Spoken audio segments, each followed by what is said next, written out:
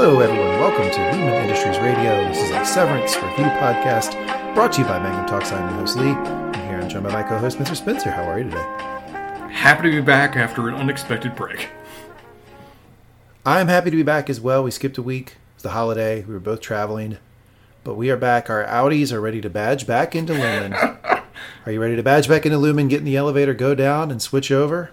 Are you ready? After my very unfortunate food poisoning episode, yes, I'm happy to return. Okay, we are back to review episode 3. I believe this is Perpetuity? In Perpetuity, indeed. In Perpetuity, we are in the Perpetuity wing.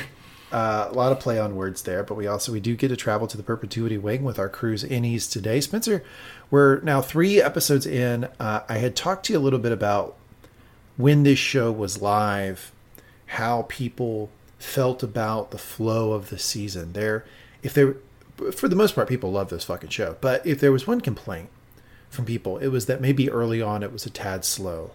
And when I'm watching it in retrospect, this episode in particular felt to me like something you could maybe level that criticism at. Did it feel slow to you? It's definitely not a show that sprints.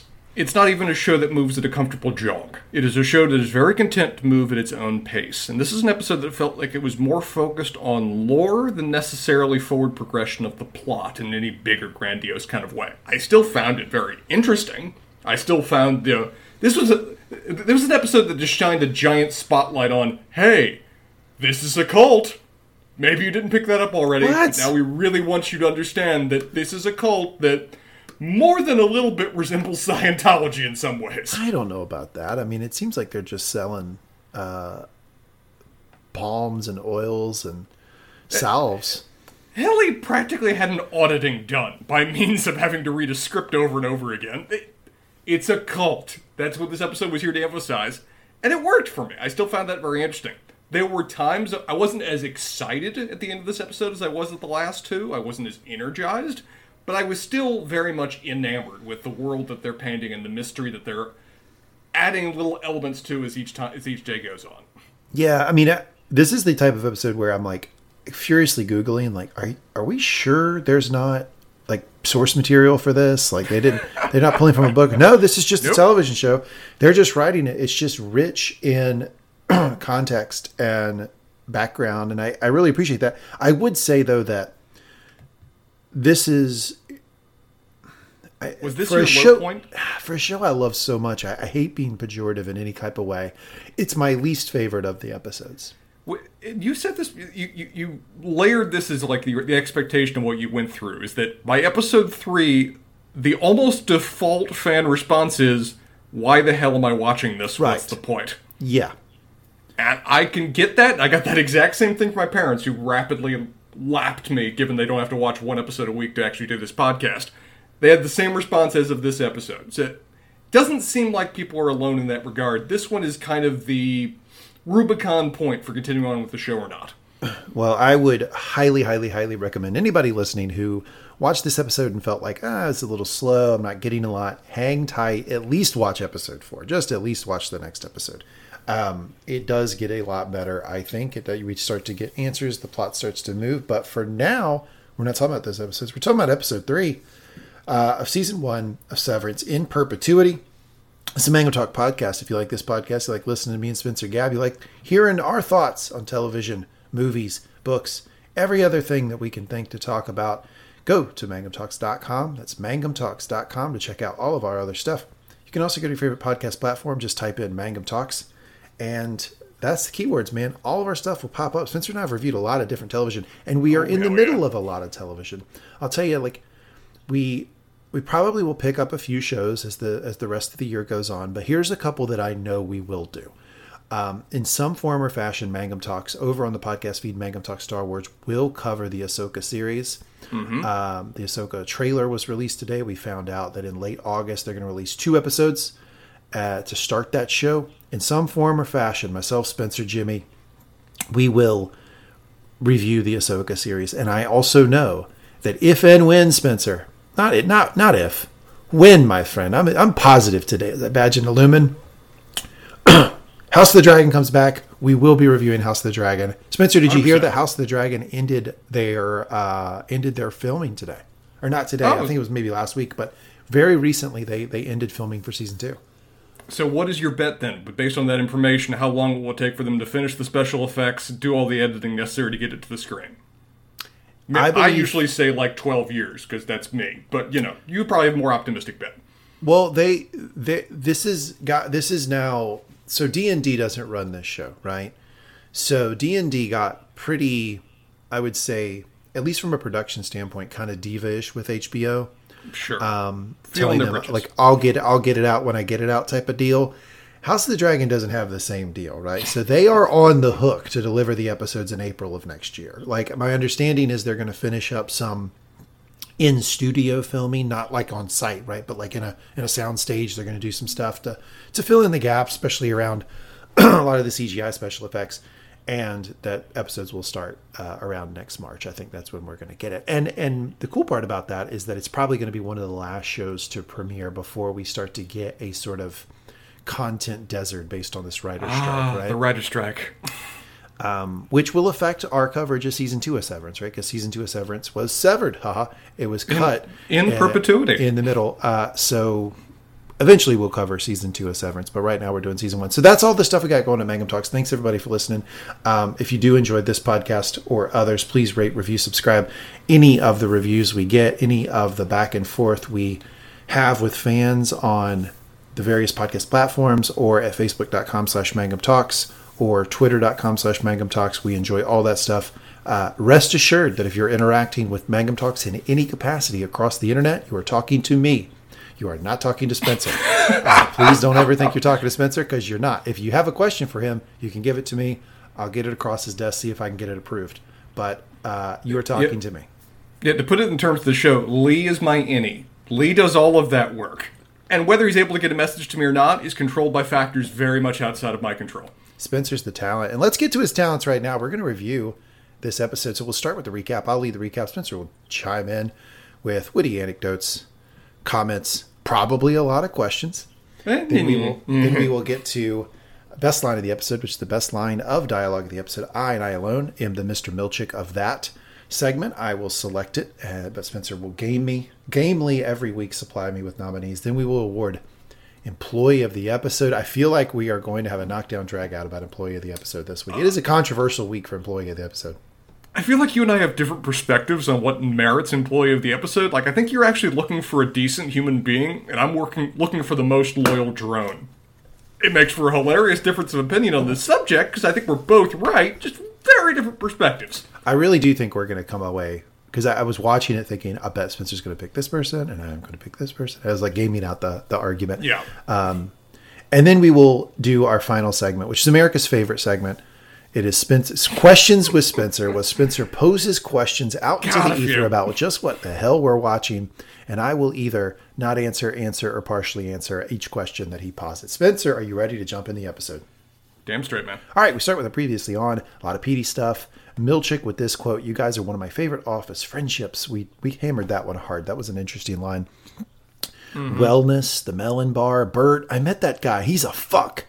Man, Dylan really doesn't like Bert. The scary numbers thing, Helly trying to quit, Mark being out of work, funny timing, Mark and Petey talking, and the map of the floor, Petey being in Mark's house, and his medical event at the end of the last episode. And that is our previously on. As a reminder to everybody, I always touch on the previously on because I feel like they're trying to tell us what to focus on, right? So I think it is relevant to the episode. So 100%. We start with Mark asking Petey if he's okay. Mark asking again, I tell you, it crossed my mind that Petey might have died at the end of that last episode. Did it not you?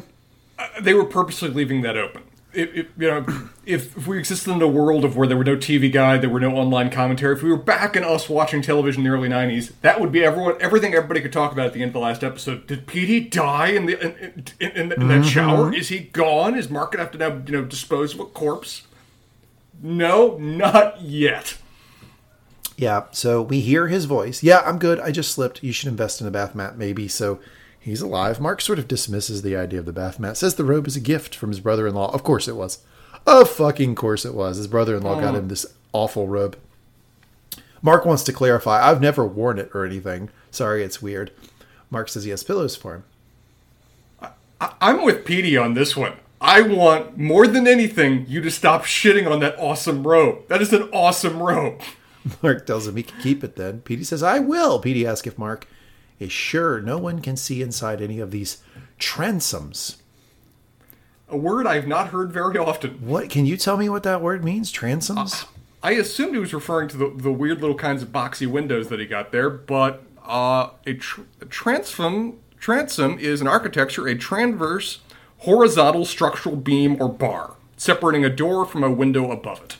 What a weird word to use. Mark says, yeah. I don't think he's using it correctly either. I don't think he is either, because he says, can anyone see inside any of these transoms? I think he's talking about the townhome.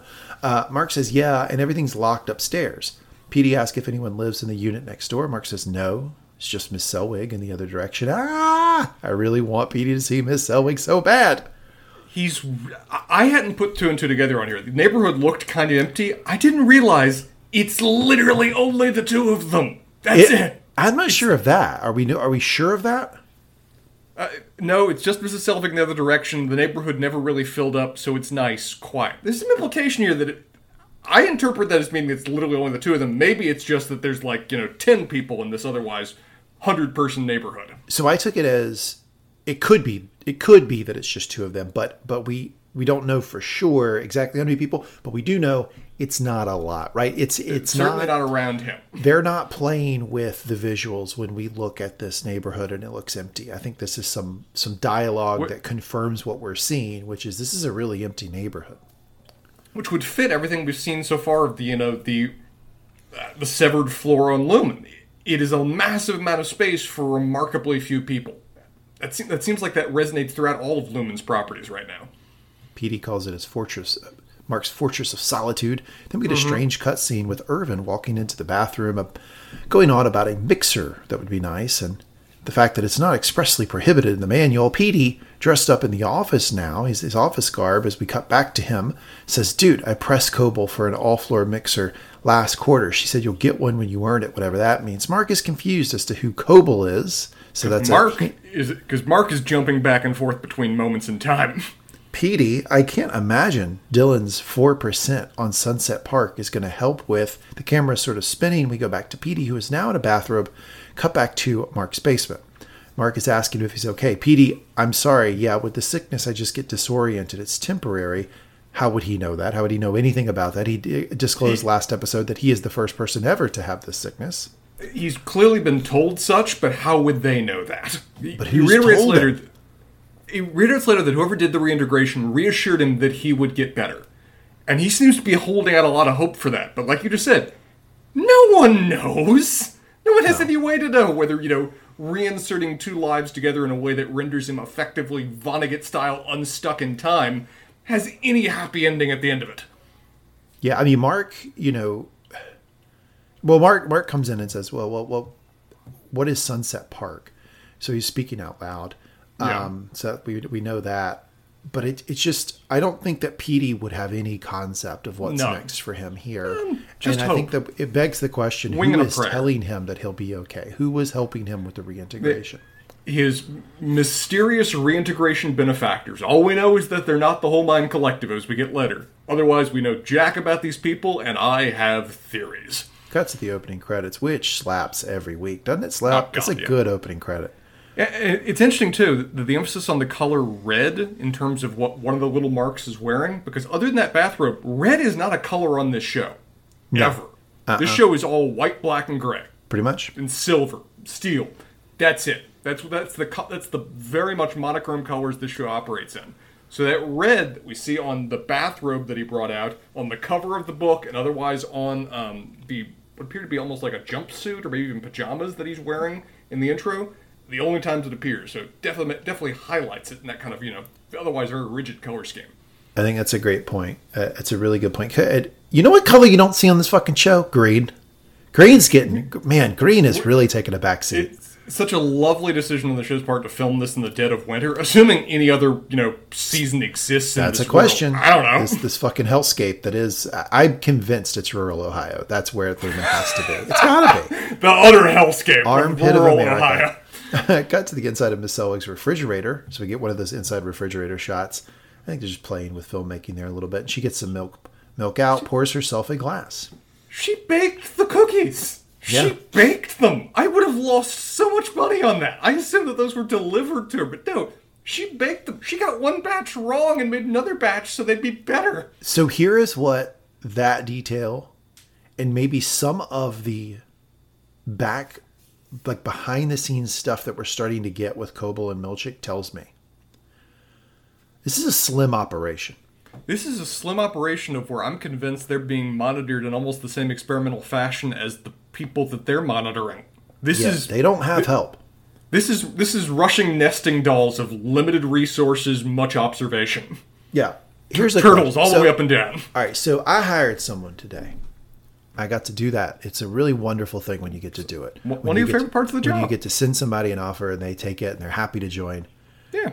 We did 2 to 3 weeks probably of real hard thinking and diligence about this hire. Mm-hmm. My question for you is, how long do you think they think before they hire a Milchick position? It seems so integral, because it's such a slim fucking operation. Everything hedges on this guy. Everything, right? It's like he has every job. This guy's more vetted than fucking Biden is for the job. It's got to be years. They either vet, prepare, background research, indoctrination, whatever, to prepare these people for this job. It is not hey, you're joining this big team. We'll, put an application and we'll interview and hire you. It's got to be a much more complicated fucking operation than that. It's fascinating to see how we don't see Milchick, aggressively interviewed by anybody. No one's talked negative to Milchick at all. Because it's almost that situation of if there's a department and there's the boss, but there's also the senior professional, the senior secretary that actually is running the whole damn thing and has for the last 30 years. The boss can be replaced. If you lose that person, though, everything collapses. So what you're saying is that Milchick is the law office secretary of Lumon? Yes. He is the long-suffering legal assistant of that firm, whereas Koble is just the new person brought in to run the division, but could easily be dropped and replaced at the whim of the senior executives. And I think she feels that, right, during this episode. I think we see that, yeah. We'll get to it. So anyway, she sits down with her sheet pan of baked goods, and I'll tell you this about Koble.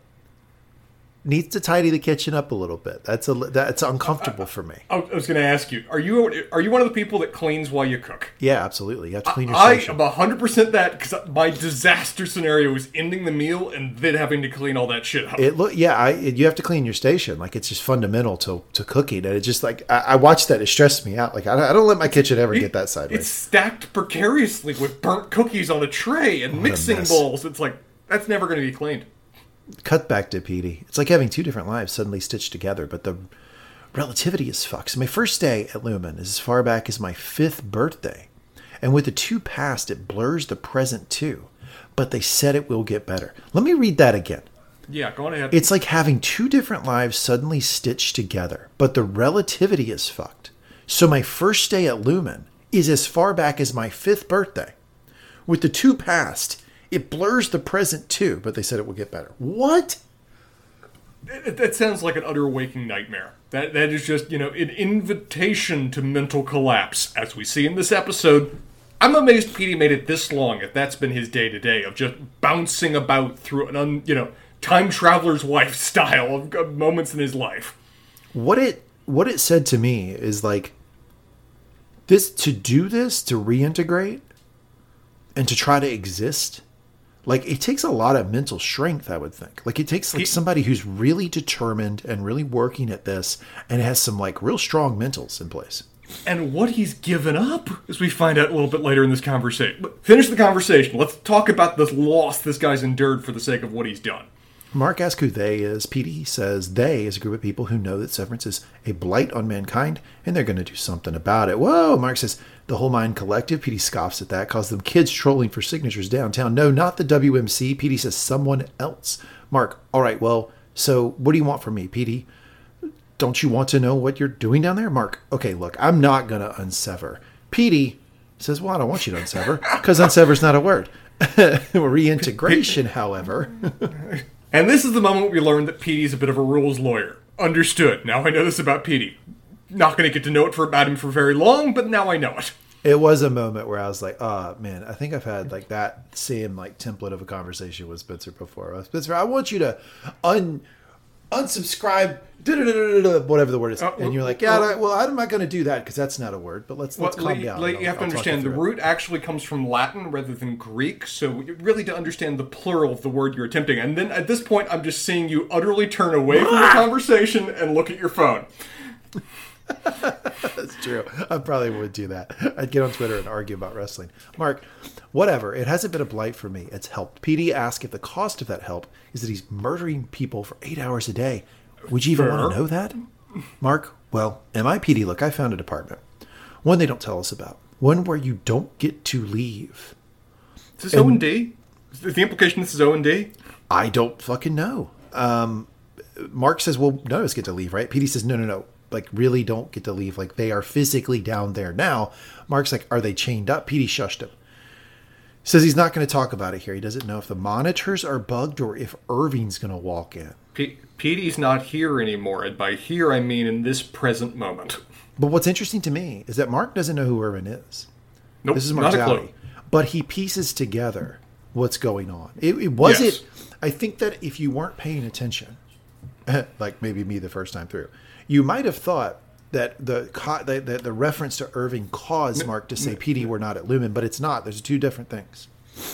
Yeah, there's no continuity problems with respect to this. Mark's just putting two and two together. Yeah, Mark says... There's a lot of continuity problems in PD's head, but that's a separate issue. PD, then where the fuck is June? PD holds his head. Seems to be having more pain. Mark, I'm sorry. Mark asked who June is. Noticed he didn't ask who Irving is. I just want to point that out. He did not stop and ask who Irving is. He asked who June was. Just a data point. PD explains that June is his daughter, greatest kid on earth, and happens to be a hell of a guitar player. And someone that he presumably, I'm guessing who's been calling him on the phone. I'm guessing that's been June who's been trying to call him on the phone. Because June's presumably, certainly a subject of his outie. And a subject that his outie has not been able to spend any time with since he's been reintegrated, or at least particularly since he's now been on the lam from Lumon. So June, greatest kid on earth, light of his life, hell of a guitar player, is someone that has now been left to the wayside as a necessary consequence of the decisions he's made. Yeah, absolutely. Mark just looks at him. PD, how happy are you that you asked me to stay here? Then we get a shot of someone looking in the window, and it's Miss Selwig. She's watching Mark clearly and eating a baked good while doing it. She says, oh, Mark, are you all right? There's a few moments in this that lead me to be confused between, Kobold, Solvig, Harmony, as we get later. What is actually what are actually her thoughts on Mark? We get some interesting stuff here in a minute. This is one of the moments just in private where that almost sounded sincere, which just leaves me uncertain and confused as to how this person actually feels about Mark. Cut to Mark watching the news. Here's what the news is saying. I got the news for you. You ready? But what do we say? What do you say, Natalie, to the woman who became pregnant at work less than a month after her company went severed? Well, first, I suggest you reveal her identity if she wants an honest conversation about her experience. Okay. The response: how can she have that conversation when her workie is the one involved? Lady cuts him off. First of all, workie. The guy responds, that, as I understand it, is the preferred term among... She says, I think it's exactly the type of condescending language I'd expect from a group of people trying to save people from their own choices. Choices did her any... Inzy, he says, Inzy. So the lexicon's all over the place. She questions that term. He says it's someone who brain has been split in half. She says that has nothing to do what we do at Lumon, nor any severance procedures. The guy says, I know you don't want to answer my questions that reveal you are complicit in something totally immoral. What's immoral is taking away. He changes the channel. So what we get from that exchange is there is a lot of public discourse around severance, and Lumon is sending their representatives, people who work, she said, what we do at Lumon, she's a part of Lumon, onto the shows to advocate for severance. And Lumon's not the only company that's doing this. No. He doesn't say Lumon. He just says after her company. This is now becoming a trend, which is terrifying. Oh, yeah. Other companies are doing it, but it seems like Lumon might be like the gold standard of, I wouldn't say that, maybe a little too positive. They are the flag bearer for this type of work. And she's on the damn television show advocating for it. Yeah, they're probably the ones that originally introduced the procedure and have now been marketing other companies how to do it. So it's their product. How would you score the bout, by the way, between the subtitles said Natalie and Steven? Between Natalie, the Lumon lady, and Steven, who I think is for the Whole Mind Collective, who wins this bout in terms of the television that we see? It's like every fucking talking news segment I've seen on specifically Fox News. I know you don't like to name the actual things, that you like to stay above the fray. Fox News is really bad. No, even the color scheme is Fox. Fox News, like, Fox is so bad about this. No one ever wins. It's just a fucking stalemate. It's people talk past each other. They condescend to each other. They insult each other. They try to get one over. Nobody's ever talking about the substance of the thing. It's a draw because it's bullshit. What do you think? I would say I think she pulls ahead slightly because he falls for a trap of where he allows her to just constantly challenge him over minutia. Of where, like the subject of what the terms he uses, worky versus INSI. Worky and INSI, yeah. Yeah, he should have just straight up, after she objected to work, he just said, okay, what terms would you prefer I use? And then just cut her off from that one going forward. You know she was going to jump on him every time with respect to that going forward. So he falls into an obvious trap there. I think she gets some points in terms of just the people that would be watching that show anyway. I just don't think. I think it's a no-win situation because I think even if he does that, she'd go, "Oh well, I don't think you should call them. They're the same person. You don't call them anything different." Like I think she challenged the premise that these are two separate people, and then you just spiral further in the conversation. I just feel like the whole conversation seems to have gotten inane and insufferable. Imagine that on cable news, and they're not arguing the substance of it anymore, and I think that's a really important insight that we see there. He's good. And as we see later, I'm not entirely 100% convinced that Natalie is human. Not certain. She might be a robot with a otherwise not perfectly human smile crafted on her. I'll be interested to hear more about that. He clearly switched it to some comedy, and he falls asleep. He wakes up the next morning, and the news is telling him it's going to be a beautiful day around Kier. So the city is called Kier? They named it Kier. They named the city Kier. God! So the founder is named Kier Egan. So they named the city that Lumon is in Kier. And it does seem that Lumon has created a municipality. They've got neighborhoods. With its own complex. It's all Lumon, it seems like. But the roads will remain icy throughout the week. He gathers himself. So we see a shot of the neighborhood, and it really does seem super empty. I mean, it doesn't seem full at all. It doesn't seem like many people are in there. I'm pretty convinced he's the only dude that works. It's just him and Mrs. Selvig. That's it.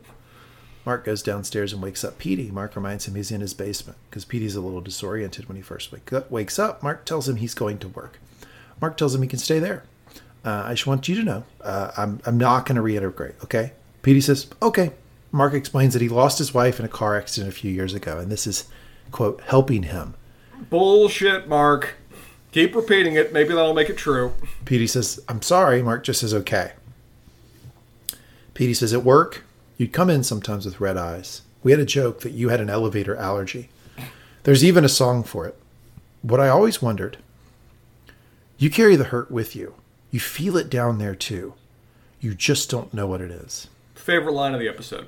Favorite exchange of the episode. Because that's just such a fascinating thought right there. Is that doesn't matter if you don't literally have the memories. It's still you. It's still your emotions that are affecting you. It's still your baggage, even if you can't access it. And in some way, not having the memory is much, much worse because there's no way to process. There's no way to deal with what he's feeling, right? It's untreated. It's even more untreated depression because he doesn't have anything to explain it away with. Yeah, Mark just looks at him and says, "Okay, why don't you grab whatever you want from the fridge? I should be back around 6." Mark goes outside. Far away shot of him. They're very fond of doing this, of showing how small humans are, right? In the shots. They love when Mark walks outside and is on his stoop to back up and make Mark look small. They do this a lot with the filming of the show. I'm not sure, we can pause it. We can write our English 101 papers about why they're doing that, but they do a lot of shots to show people as very small. Then we see Miss Selwyn. insignificant little widgets in the machine. Yeah. Who has a hairdryer outside as she's de-icing her stoop. You ever tried this, by the way? Have not, no. Can't recommend it. I have tried. Not. You will look weird doing it. You will feel weird doing it, and it won't work while you do it. I've dumped hot water. I've done hot water before. I've more often than not, I've just waited for the damn thing to melt. Yeah, that works too. Well, but where you're at won't take much time. Mark thanks her again for the cookies. If it ices in South Florida, I'm coming to you. Hell has frozen over and occupied its home state. You're in trouble. Yeah, if it freezes down there in Florida, then there's nowhere for you to go. It's frozen everywhere else. She says she's going to bring by more. Mark says, please. See, now you done fucked me up, Spencer. First time I watched this through, I was convinced Miss Coble, probably not severed, probably there just to watch Mark, to ensure that the outie never speaks to the innie, that nothing's going aside. Matter of fact, one of the main things I was worried about is I was like, when does Miss Coble ever get off work? She seems to work all the fucking time. She seems to. You know what I'm thinking now? What you thinking now? Sexual tension. You got this in my head. That's all I can think. Is she going to fuck him too? Well, look what she does with the candle later. Look the little intimate gesture she does when she pockets his wife's candle. I don't know, man. I got now you've got it in my head. So that when every interaction, I'm like, I think I might see something here. I mean, Mark even tells her, yeah, bring more cookies. Bring them on over. Oh, yeah, bring more cookies, please. I find them so sweet and delectable. Milkshake brings it. We see another drone shot of Lumon. We see Mark dropping things off in the elevator. He goes through security. He badges in. Intense music as he gets in the elevator. Cut to Mark, who is now his innie. Whoop, whoop. We did it. And he gets the sheet for the day. But it is also, on the sheet for the day, is the picture of them all together. I had not pondered, as we see here in a second, that he wouldn't be able to understand the progress of time. That he wouldn't know that he missed a day. Because why would he? Nope. Every day is just the next day. Nope. They all know, and they approach him like a guy who has just come back from work, right? The first thing, Helly wants to tell him what she did the day before. I did a thing. I deleted the scary numbers. Mark is like, you did? She tells him you were gone, which is news to him. And that is something that I don't... It's a wonderful detail. I suspect the vast majority of the audience had the same reaction. I went, oh, yeah, you wouldn't, would you? It hadn't even crossed my mind that, his perception of reality is directly controlled by his presence on this floor. From his perspective, no time has passed. Irvin tells Mark that Dylan took over training for him. Dylan comments that Mark looks thin, wonders aloud if Mark went through food poisoning. Dylan says, welcome back, boss. New photos coming in. Mark points out that Irvin points out that now he can get rid of the old ones. Now. I'm so sorry I had to call you out on your very obvious, inappropriate, sanctionable bullshit. But now we can all agree that everything is fine if you don't ever do that again. Spencer equals Irvin. In some ways, yes. I would be friends with Christopher Walken if I ran into him in the hallway. Ellie tells him he can skip it. She put in her resignation request. You can get rid of these pictures. You can get rid of them. Mark verifies that you submitted it, and she says, yeah, it's good. It means you won't get sent to the break room anymore on my behalf, basically. She is so much more confident that I would be at her shoes right now. Yeah. It's strange. It seems to me like she still thinks that the resignation request actually goes to her outie. This didn't perfectly square with me because they basically told her already it didn't. Like, I agree. I agree with you. Yeah, go ahead. They spent like the last episode and a half explaining to her is that, they're never approved. It's like, no, you're here forever. This is just your life now. You can't get out. Meanwhile, she's in this moment like they just advised her a minute ago. Of course you can submit it, and power to you. It's page 3 of the handbook of the exact procedure for how you do it. It seems nothing of that. It seems to me that Helly has an outsized faith in her own outie, and that she also, because she probably thinks her outie, like, she's probably going through this thing of like, my outie would never want someone to be working against their will and would never be okay with the subjugation of blah, blah, blah. She's probably thinking all those things. You don't know your outie. You've never met. But I also think that she's just in this sort of like... desperate hope. Yeah, this delusional stage of acceptance, right? Where you going through the stages of grief and you like get to delusion and you get to like thinking that, you know, things are different than they really are. You're not accepting reality as it is. And then you finally get to acceptance eventually. And I think that like what these people go through when they get hired and that what they are they're going through grief because they're realizing, oh my gosh, like I'm enslaved. I'm never going to enjoy myself, and my life is effectively this just one long fucking mono train of bullshit. And I think they go through a grieving process of some fashion, and that's what we got from Kelly. Did you ever watch The Simpsons back in the day? Oh, yeah, for sure. I'm reminded of that sign that Mr. Burns makes Homer hang on his wall after he comes back to the job of "Don't forget you're here forever." Yeah. That should just be the maximum. That should be above every doorway that they pass, is that you are literally here forever. Enjoy. Yeah, but your existence will cease if this ever ends. So that is absolutely the fact, right? But it's just strange to me that, like, Lumon doesn't want you to say this stuff out loud. Oh, no. No. They seem to believe that if they just keep repeating the lie hard enough to you and denying you any other thoughts to have, you'll make this your world and be okay with it. And we've seen it kind of works. Mr. Milchick walks in, tells Mark he spoke with his Audi yesterday, and his Audi was just shattered not to be able to come into work. But now that you're here, care to read your first morning announcements as department head? Mark turns to Irving, comments that it should be easier for him to do with him, Mark. With as long as I'm not in the audience, this should be easier. Irvin fills Helly in. Then Mark used to find it funny to interrupt Petey's announcements with gas having. Helly just responds to that. Never heard that expressed that way before. Never once. He says things so strange, doesn't he? There's a couple of instances of that in this episode where he just says things in a weird phrasing. And particularly with his just fascination with Egan, I almost wonder whether he has restructured himself to be more Kier-like. That may be. God damn, that's good. That might be it. He's purposely using out of place terminology to try to emulate, old Victorian ways of speaking or thinking or talking. Here's something. If you want to fuck with somebody who is like new to a job, new to a thing, new to a whatever, take the Dylan handbook. Dylan just goes, "Why are you standing weird? Stand normal." Perfect. There's no way to fix that. There's no way to respond to that. Wonderful way to fuck with somebody. You standing weird? Why are you standing weird? Stand normal. What? What do I do? Helly says, "Are you uncomfortable?" We could all look away. So they start in a little work time banter.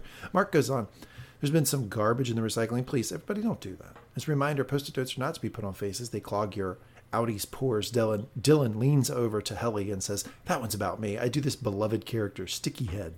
And while all this is happening, Milchick and that damn camera are going around taking excited pictures like a tourist at the Louvre. What do you think the pictures are about? I don't know whether they're part of the experiment or if he's just individually that into this, but he is documenting every single moment that he can with... What era would you say that camera is? Assuming it's not some purposely... 78? Yeah, assuming it's not some like purposeful throwback of the way they're all the rage nowadays. That's an old-timey camera kind of thing. Dylan says... or Mark says, "Please refrain from boasting about previously attained waffle parties." Dylan, "I feel attacked." I would too, Dylan. I would too. Mark then stumbles, mutters to Milchick that he's never seen a resignation request get such a quick turnaround. Helly stands up. "Oh, great. So do I have to finish out the day or do I skip out now?" Milchick just looks at Mark. Lastly, Helly's resignation request was denied. Bum, bum, bum. Helly immediately, as you described, going through the various stages of grief, she's firmly in denial at this point. Rapidly transitioning to anger. Yeah, it says my Audi wouldn't do that. Mark is still trying to like boss her, not in the like direct your actions, but in the "I'm being a boss to you" way. Says, PD used to say she runs off. Milchick picks up that phone, starts walking out of the room. So he's immediately on the horn as soon as Helly has a problem. I like when Milchick puts on a good face of, like being everybody's best friend and being one of the team, whatever else. But when anything goes wrong, he goes straight professional and just leaves. It's like, I can't be around the lab mice right now. I got to report this. Because he just exits immediately stage left. Doesn't even try to go after Helly or talk to Mark. He's just gone. I'm just noticing that, like, when things are happening with Helly, he seems to be on the phone a lot. He's not comfortable with the Helly situation. When things happen with Mark or Irving or Dylan, I don't see him hopping on the phone quite as quickly. He knows them. They're his favorite little lab mice. He loves their little workplace relationships. Hell, he's new and unusual and disruptive, and he doesn't like it. Cut to Mark's sister and her awesome husband, who asked Mark's That's sister a if he word. should tiptoe up and sneak to the door. He's having fun. They go back and forth on if Mark is there or not. He gets out of the car to do it against the door to the side. She does not give a flying fuck. He asks if Mark will be surprised. She says, yeah, he will. She's very unenthusiastic. He again changes it, walks back to the car, gets in. He's going to be so excited. Hope he comes home early. He's not going to. Question for you, Spencer, before we jump into this. Why the hell is she married to this guy? She seems to hate him. I don't get it. I don't get it either. I don't expect we'll ever get an explanation either. These characters she's existing to be, Mark's outside support network and family connections. The other guy, as we discussed, is meant to be a bit of a thumbing of the nose or shot across the bow or, parody version of insular liberal communities, maybe. Question for you. Against the door or against the wall if you're leaving a package? Package that small can go up against the door. You 100%. don't want a real big package going up against the door because some doors open out and then they can't get out of their house with a big pack. I've had UPS do this to me when I ordered furniture. They left a couch against your door. They took a big ass piece of furniture and stuck it right up next to my door, and I could not get out of the front door. I had to walk around. So what you paid for was a barricade. Yeah. That's what they gave you. Thank you, UPS. Yeah, it was wonderful. Yeah, always if it's small, Little the door, package otherwise against the away. door. I think this is an inexcusable decision on Rickon's part to move it away from the door to the wall. Where did this guy learn marketing and presentation, I ask you? Yeah, well, I wonder what Mark's going to think when he gets the package. I don't think he is. They leave. Miss Selwyn comes outside, walks across the property line, cut away. Cut to Petey, who is in the basement drawing something. Through headaches, Miss Selwyn picks up the package. Cut back to Petey. Theme music is playing now. Note this, folks. Mm-hmm. The theme music is playing. We see a door open, which is pretty terrifying, but it's just the weird flashback delusion thing that Petey is having. It's Mark, who at Lumon asked Petey, also at Lumon, if he's working on Sudoku. Are you doing Sudoku? Again, more evidence Mark's memory split fairly recently because he knows what Sudoku is, right? So he was not cut. The memory was not cut like when he was like 5, right? Sudoku is a relatively new phenomenon. Like This had to be something 10 years ago, 5. I don't know, but it wasn't a long time ago. We don't know, but it does seem like that he's drawing the map during that scene. So this may have been as just recently as last week in terms of when this relatively occurred in terms of things. Is that it looked like he's drawing the little map that he then is going to hide behind a picture later. True. What are you drawing? You getting back to work in cubist form. Okay, 2 things. How do you know what cubist form is? And what the fuck are you wearing? Smash cut to Petey's in a robe. What information? Sudoku and cubist form make it into Lumon? What information do they cut? How do they cut it so precisely that kind of otherwise workplace useless knowledge still gets in? I'm starting to wonder. I keep driving at this with all these little details. I'm building up to a theory that I will now reveal to you, sir. Please. Does the damn thing cut at the moment they agree to severance? Like, is it 10 seconds before they agree to severance? Like, do they have it down that precise? Because it seems like they hold all these memories about what the world is and all these details about the world. They don't know anything about themselves, but all of this detail about the world that's seemingly very rich, a very rich understanding of language and interpersonal connections and body language. I feel like it's split very, very recently. It's either split very recently or it's split on like very specific subjects I don't understand yet. It may just be split about people. Because that's the main thing we've seen that they don't process in there is any knowledge about people going in or going out or anything else but respect that. Like you know about what states are, but you don't know anything about your own background. But you also don't know about your parents. You presumably don't know about your friends or other family too. So the level of precision this thing is working at in terms of what goes in and what goes out is straight up space magic as far as I understand it, unless we get some better explanation later. Then we see Miss Selwick, who apparently has the key to Mark's house. She comes right on in. She walks around, starts down the basement. I was so excited. I really fucking wanted Petey to see Miss Selwick. Because as I'm watching this, I'm thinking, Petey doesn't know that their boss lives right next to Mark. Petey doesn't know this. Nope. And I want him to see it. And he does, but I don't know if he gets it. I don't know if he's in a lucid enough state to understand the information he's receiving. Yeah, she actually goes into one of his boxes, and I believe it's the box of his ex-wife's, a dead wife's stuff. Yes! Yes, it is! She specifically goes to that box. Girl's been in that box before. That much she hones in on that box. She takes a candle. She takes a candle and pockets it. She takes the candle with her. Again, I'm getting more evidence that her thoughts on Mark are weird, dude. And she says no before she closes the box. Yes. Yeah. What does that mean? What's going on? I thought she know. hated him. I don't know. think she does. Her phone rings, yes, and we hear Milchick's voice on the other line. Miss Selwick, well, did he tell her after the announcement? PD sees her and is struggling with what is now, what is going on now, what is then, what the time is. He comes Always out, her, though. quickly walks up the stairs behind her, and then we hear just mildly aggressive, did you give her directed praise? I'm coming. Oh, God. I've never once in my life heard the phrase directed praise outside of a work setting. I don't think it exists outside of a work setting. No. It is not something you're just like hanging out with your friends and you're like, man, Peachy's in a bad mood. Spencer, can you give him a little directed praise? Wait. I just want to confirm for the record. You, even in that imaginary scenario, turned to me to offer directed praise? Well, my point was how ludicrous the whole thing was, so I actually think I you. nailed it. I understand. Just making sure. Come on. Even in a hypothetical, let's have some grounding. I think I kind of crushed it that it would never happen. Then we see Miss Selwick get in the car. Miss Selwick takes off. Theme music is playing again. PD's now walking around the house. He's outside. PD's walking around outside the house. So I mean, walking around the house. He's outside, but he sees the inside of Lumon. Bad headaches. He's looking at the map, and his hand's still walking around more intense, and it looks like he's on a bridge. Go ahead. Relatively speaking, in terms of the rest of the show with PD, I'm assuming PD's dead. I'm assuming that, don't tell me if I'm wrong, but I'm assuming at the end of this episode PD dies. What percent is PD at all fully understanding his surroundings from here on out? 40%? I don't even know if it's that. I think he is just almost fully just in Lumon up until the moment that he stares at Mark, and I don't even know if he's recognizing Mark from them now or whatever. My prediction, or my theory here, is that they have to do, in order to reintegrate, they have to go in to get that device somehow. It can't just stay there. And that is probably done in a really clumsy back alleyway, right? Like, because they can't go into doctor's offices to do it. It's somebody in the back street doing it. I think he's suffering a series of strokes.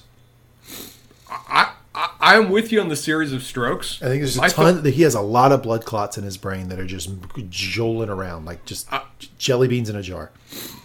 My thought, at least from this point, is that they could. I don't think they tried to remove it.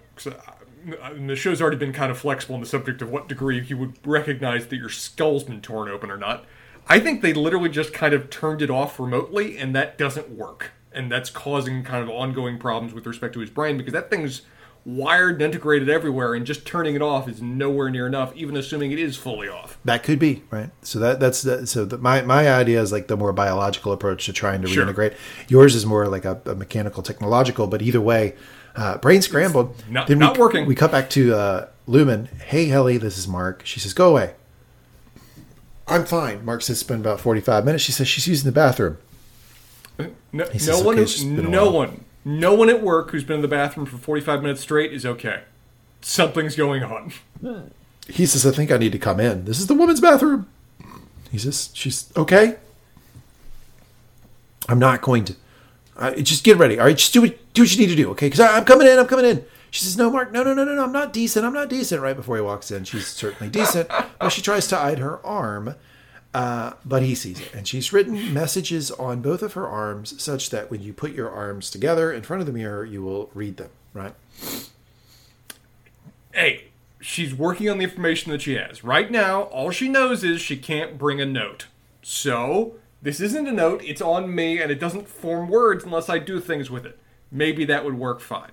I'm not convinced it wouldn't, honestly, because I don't think any of these guys fully understand how this quote-unquote scanner works. Yeah. He tells her the detectors. We'll find out more. He tells her the detectors can pick up lettering anywhere. She says, "Does this look like lettering to you?" And he says, "Huh, not bad." Mark says he thought she was beginning to be okay here. She goes, what? Because I did the numbers thing? Well, you got to win. Some people find joy in that. She reminds him it was finding scary numbers. This is an answer that Spencer wanted. He says, that's just one subset of numbers. The others are more comforting. And again, it gets cut off. Damn it. Don't. Just, Helly, I know you've got things you got to say. I know you got to poke Mark's eye right now. Can I find out what the other emotions are with the numbers? I need to know. Spencer's been on a multi-episode quest. Damn it. Again, he gets cut off. She says, Mark, I don't want to work here with you. So don't burst into the bathroom with your pathetic boss voice on and try to convince me that I do. Now, a couple things I think are going on here. I think a couple things are going on here. One is she desperately does not want to be enslaved in this situation anymore. Desperately. Does not. I also think, though, that she likes Mark and she's trying to push him away. This is an unnaturally caustic and direct hit on Mark. You don't punch people this hard unless you like them. If this was Irving, she would not have been this like over the top, aggressive and mean, right? Because she likes Mark, right? And so that's why this was overly mean, I think. I think that still forces through later with some of their conversations, but I do think this is one of a couple moments that leads Mark to not take a bullet for this episode. Not that I know that he could. Right, but he didn't even try, right? Mark seems to get irritated. He said, "I'll give her 5 minutes to scrub her arms," or what? Mark just looks at her. Do you want Grainer to use the bad soap? What is this place? Spencer, bad soap. Bad soap? Yeah. Dude, are they just got a barrel of lye? Do they have that pumice rock just that sits in bathrooms and everyone's afraid to touch? What is the bad soap? They do so. There's so many casually terrifying references in this show. Do you want Grainer to use the bad soap? What? That must be the most efficient use of just terror ever assigned to soap before. Like outside of like Fight Club, I've never had soap be so intimidating. He bangs the faucet and looks at her. Thanks, boss. I fucking love working here, she screams, sort of sarcastically as he walks out. Not sort of, very sarcastically. He walks out and Irv approaches him. Says he was listening, heard everything. And he's troubled by Mark having high-stress exchanges like this, so fresh off your food poisoning. Mark says it's fine. The loathing with which she spoke to you. All right, question for you. You're the manager in this situation. Yes. Are you cool with Irving listening in on that conversation? No. Nope. I'm not cool with it. I'm also not cool with him essentially trying to say that I'm fucking up in terms of how I'm handling this either right now. Yeah, they agree that acclimating takes time and guidance. Irving does that kind of semi-subtle thing of where he looks like he's concerned. He looks like he's just offering to support you, but what he's effectively doing is expressing how little he trusts and supports your authority. Let me tell you what Irving is. Irving is little old Southern Baptist lady. Bless your heart. He is bless your heart. He is that type of condescending where it's like, oh, honey, I made you this big tray of food because I just know you're not getting good food at home with that, that lovely wife you have. Shit like that where it's like everything's backhanded. Everything. Mm-hmm. That is very well said for how Irving operates. I also think Irving may protest too much on the subject last episode of whether he wants to be the boss. I think he wants Mark's job and is offended he didn't get it. Yeah. They agree that acclimating takes time and guidance. Mark asked Irving straight up what is on his mind. Dilling was going on all yesterday about incentives, pencil races, waffle parties, as if that's why we're here. That is not why we are here, Irving says. If she's craving a deeper meaning, she should see the Perpetuity wing. Mark says she could read about it in the handbook. It's different to be there, to see it. Mark says it's a lot. Correct? That place is everything. Should we be led to believe that only Irving gets the intended emotional response from the Perpetuity wing? Because Dylan definitely don't. Helly definitely don't. Mark's at least trying to be polite, but it seems like he's as put off and confused by the places they are. I think that it's been for some time, Irvin has been the only one. Because they've created this bingo game that the other three have always played. And I can imagine Petey played it too.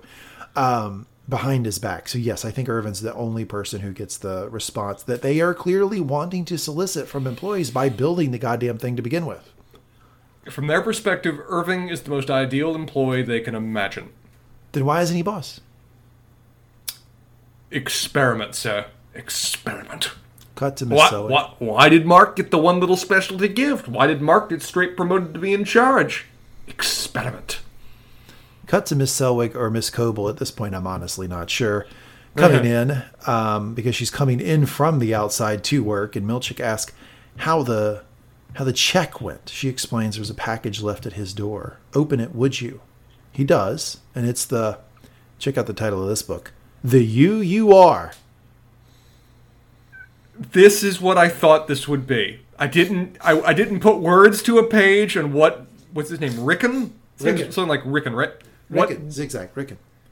What he would create, what his book would be, but yes, this is exactly that book. His fifth one! What a world! The You Are, his fifth book. It doesn't look self-published either. Yeah, and it seems that Milchick may have gotten other books of his in the past. Because he seems to know immediately who it is. He calls out that it's his fifth book.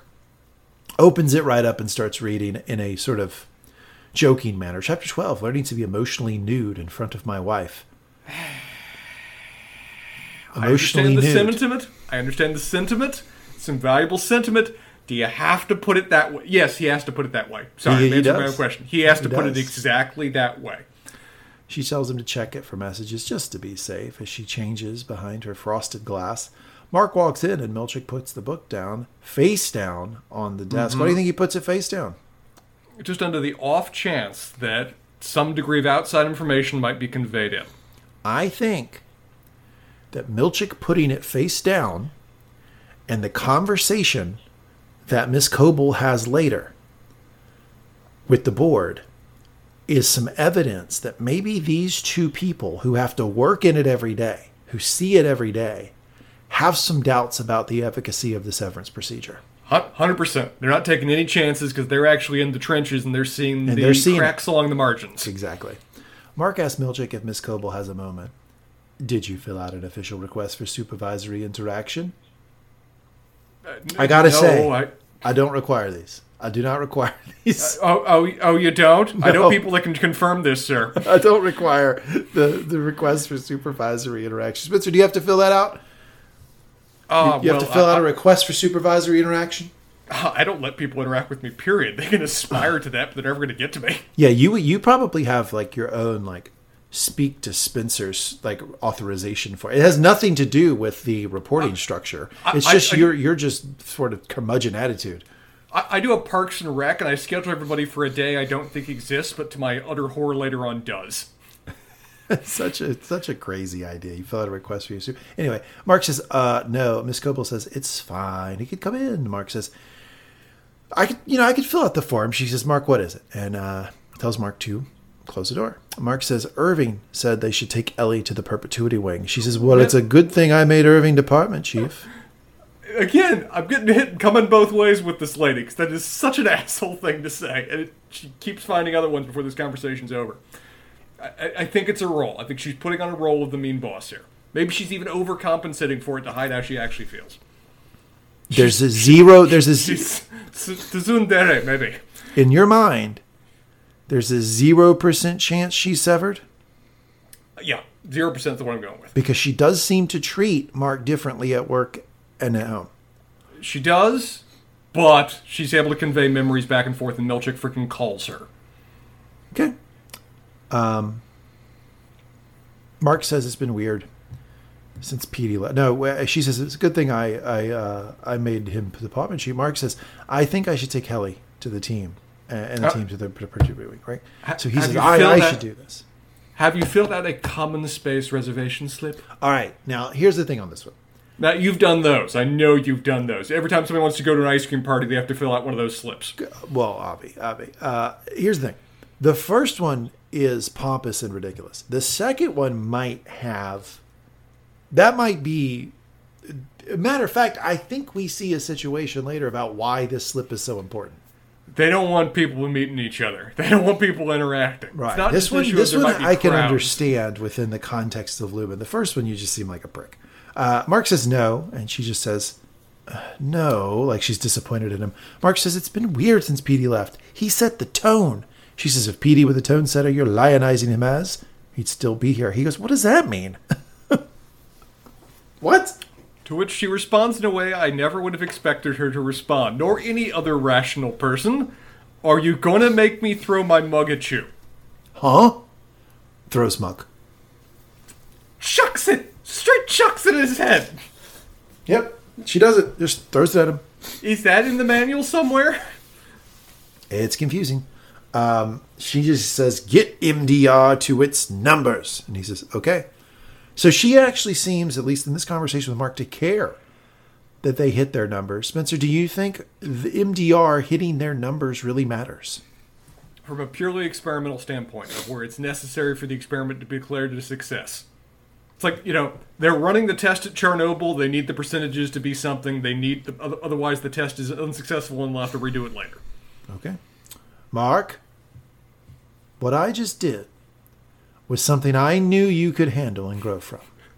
It was very painful for me. I hope that you'll let it help you.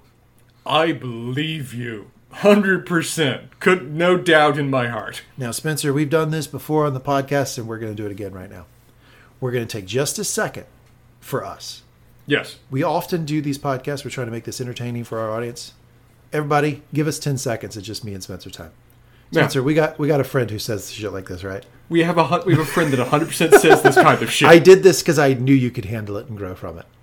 We have a friend that repeats that almost verbatim and appears to really mean it. Oh, man. And straight face. I knew you could straight grow face. from that. I knew you could grow from that. No, not a straight face. Condescending face. All right. The face of supreme knowledge. Back to podcast professionals. Mark asked, open or closed? Both. What would you do if someone told you that? Close it. I'd close it and reopen it. Oh, interesting. Yeah, I'd just get annoyed and close it. Dylan, back at the cubicle, says, my delts are embarrassingly good today. My Audi does muscle shows for sure. These guys don't have much to talk about, and this is what they have to talk about today. Various muscle groups and what degree their Audi works on them. Yeah. And what degree society values them. I like that Dylan really has created, he's hyped. He's the hype man for his Audi. God. Yeah. Lives on a riverboat, has delts for days, maybe even professionally lifts weights. Irving, if your Audi did muscle shows, you wouldn't have to work here. Dylan points out they don't know how much muscle shows pay, but they do know what muscle shows are, I'd like to point out. Mm-hmm. But they don't know how much it pays. What information gets in and what information doesn't? I don't know. It's a bit confusing. And Irv posits it's a tiered system. Perhaps there are different monetary prizes for gold, silver, bronze. Dylan says, no. My guess is they do a piecemeal per muscle. Irv, no, I don't think so. Irv says, lats probably carry a high value. They're considered very attractive in muscle building circles and society in general. How does he know this? I think he's bluffing. I don't think he actually knows this. I think they're just spitballing to a certain degree here, and this is one thing he's just straight making up. Dylan says, lats are bullshit. Irving points out his good posture in the background as Helly takes a note that she's written on, goes into the break room, puts it in her mouth to swallow it. Puts it into a pen cap, which is clever, and also pulls off the little extra bit of the pen so it doesn't get caught on something. Right, so that it won't decompose in her stomach. It's smart. That'd be some fun diverticulitis from having a pin stuck in your gut. Whew. But Mark comes up behind her, tells her that in case this is interesting news, or in case it's interesting information for her, the code detectors can read messages inside the body as well. Spencer, do we believe this? I don't believe any of this. I literally believe the only reason they caught her last time is because Milchick saw it and informed Grainer. And then Grainer pressed a button that went wah, wah, wah. Yeah. I think they're entirely full of shit. Okay. Then he points out... We've seen their level of security is actually almost entirely in the trust system with respect to the Audi. I see the same principles applying elsewhere. Petey's just on the lam. They don't know where he is. He's just gone. I'm not convinced of the competence or security apparatus of this company. He then points out that when that happens, it's Milchick's job to extract the message from you. And when he asks how long ago you ingested it, I really can't recommend honesty enough. It's easier for you both when he knows which end to start from. I think Mark is making this part up. I think Mark is very much making this part up. I don't think Mark's ever actually seen this. I don't think anyone's has been as resistant as Helly has been. No. I think that she is breaking the mold for sure. He puts his hand trying out. to scare her.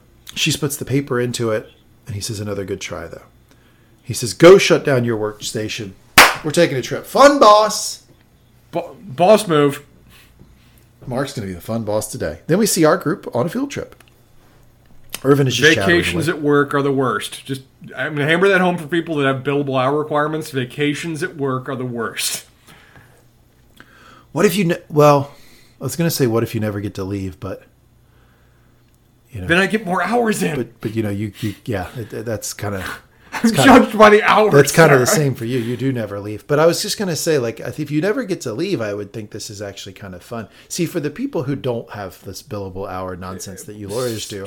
Salary, 9 to 5, field trips or breaks are the best. Then if I can... they're the best within the context of workload.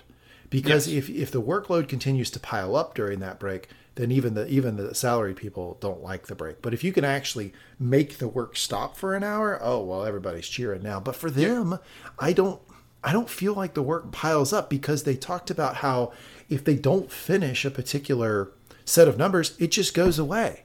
Yeah. And they get a new one. So I think this is like they can actually enjoy the field trip. And as much as a fucking enslaved person at this fucking company can do. It seems like the only person who cares about the numbers are the board, maybe, and Mrs. Coble. That's it. Yeah. The employees don't really give that much of a shit other than the incentives.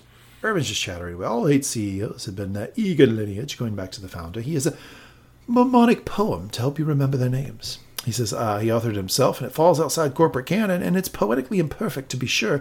There's a slant rhyme in the second verse of Ambrose to Bannos, which was necessary to further the narrative, but regrettable. Ambrose is sometimes unfairly maligned as a black sheep in the annals of the family. So this guy is just studied the Egan family. It's like if you feel like his Audi probably lives in a house of books. He seems like a voracious reader, like a guy who just ingests information. But this is the only information available to him, so this is what he's taking in.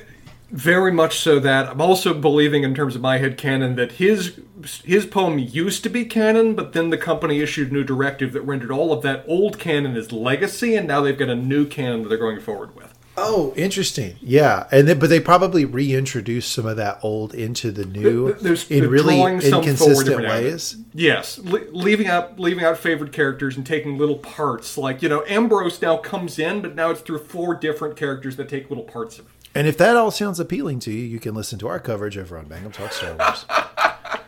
As they walk, Irving is in front, and Helly, Dylan, and Mark are in the back. Dylan hands Helly a piece of paper, which she unfolds. It's Egan Bingo. And Dylan hands one to Mark, and Mark is a little hesitant. Dylan explains this is how you don't die of boredom in the Perpetuity Wing. He also pitches that it will be an excellent opportunity for everyone except Irv to bond.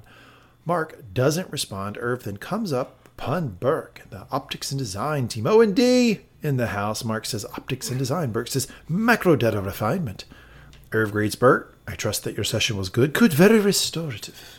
So here we go. Square off. Okay, just like at the fucking OK Corral here.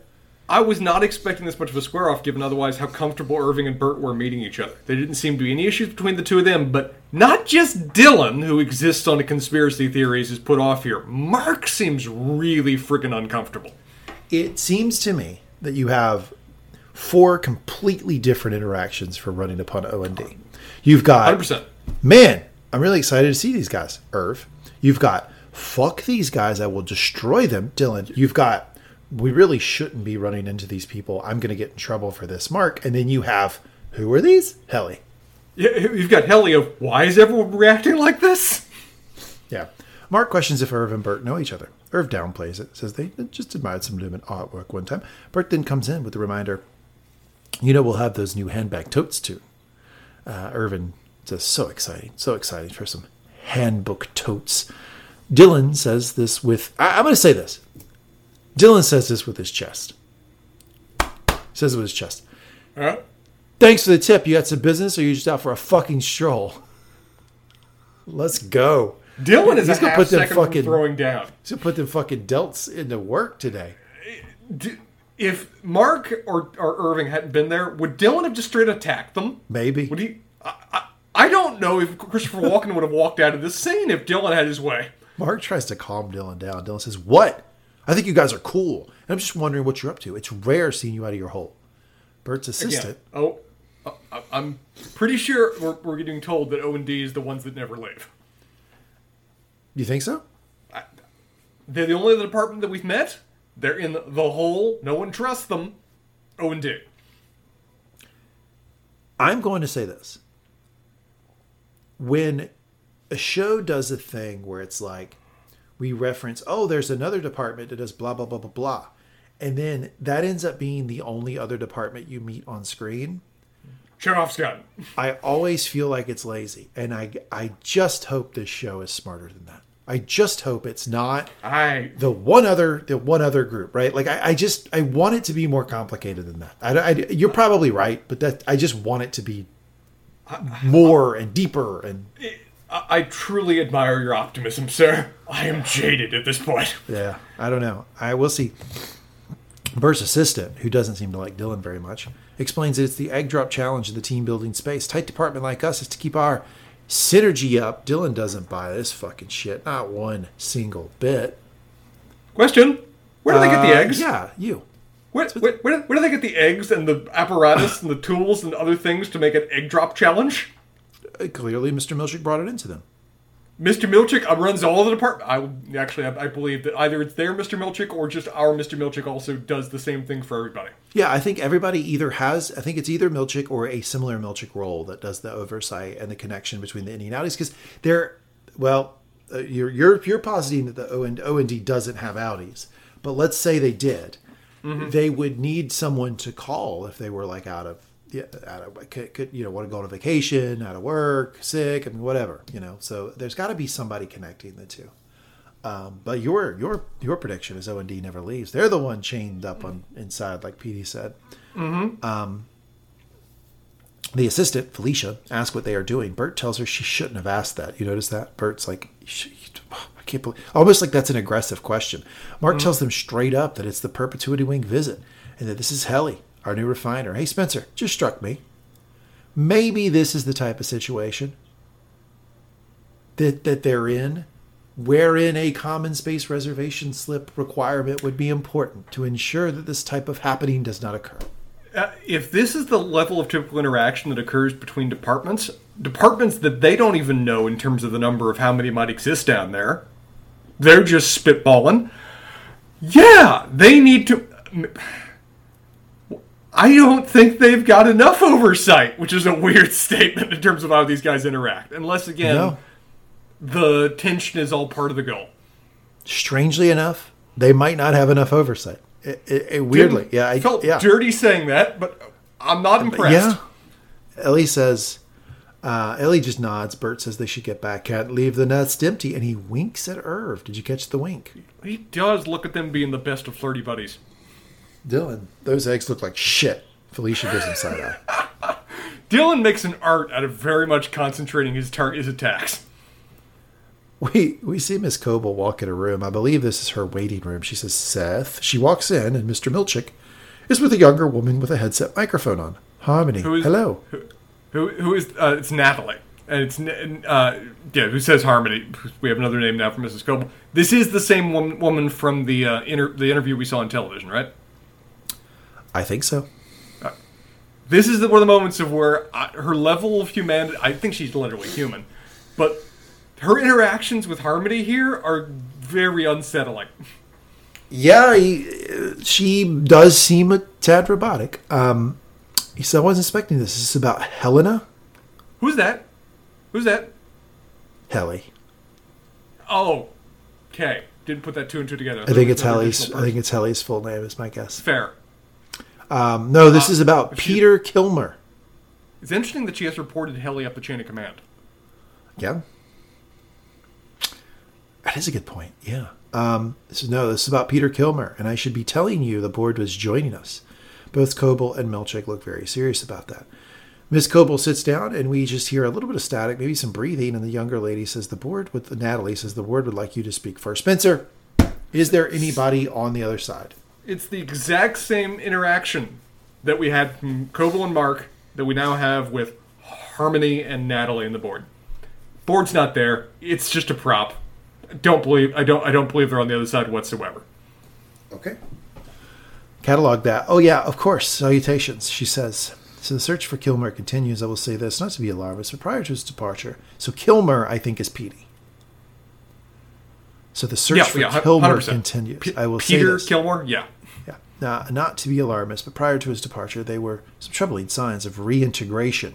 Now, here's some evidence there may be somebody on the other end of the line to some degree. So we do hear something going on in her earpiece. We do. Natalie's earpiece right here. So that is some evidence that somebody's listening and reporting in to some degree. We do. And she says, okay, so the board is conveying pretty strongly that the severance procedure is provenly irreversible, and this knowledge should be a given for someone managing a severed floor. Which Coble rapidly tries to cover for, because she concedes that this has stirred the hive quite a bit to even suggest this. Well, she knows that she's not supposed to suggest this type of thing, but she does so anyway. She's trying to do the job. I think it would seem to me that she knows that mentioning that any detail that the severance procedure isn't absolute would infuriate them, right? Right. And so in order to do it... She's suggesting their flagship product is flawed. So in order to broach the subject, I think she's got to be pretty sure in her own mind. So I think that Miss Coble is almost 100% sure that reintegration can happen, is happening, did happen with Petey.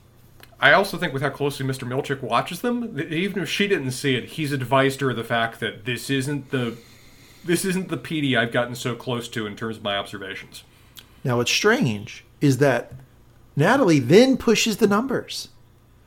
She says, you got to get MDR to the projected numbers by the quarterly deadline in 3 weeks. I'll tell you this, when I first saw what the numbers were, I thought that was such bullshit that the fact there's even a reference to it, a focus on it between these people that aren't anywhere near MDR, the actual staff, is confusing the fuck out of me. I'm still convinced the numbers are just a widget. They're not meant to have any value. They don't actually do anything. They're just a measuring of this experiment. I'm sticking to this theory, man. She says, yes, of course. They are likely rekindling our yield down here with nimble new refiner, and for what it's worth, the board has concluded the call. That you and I may ask goodbye, Harmony. Woo.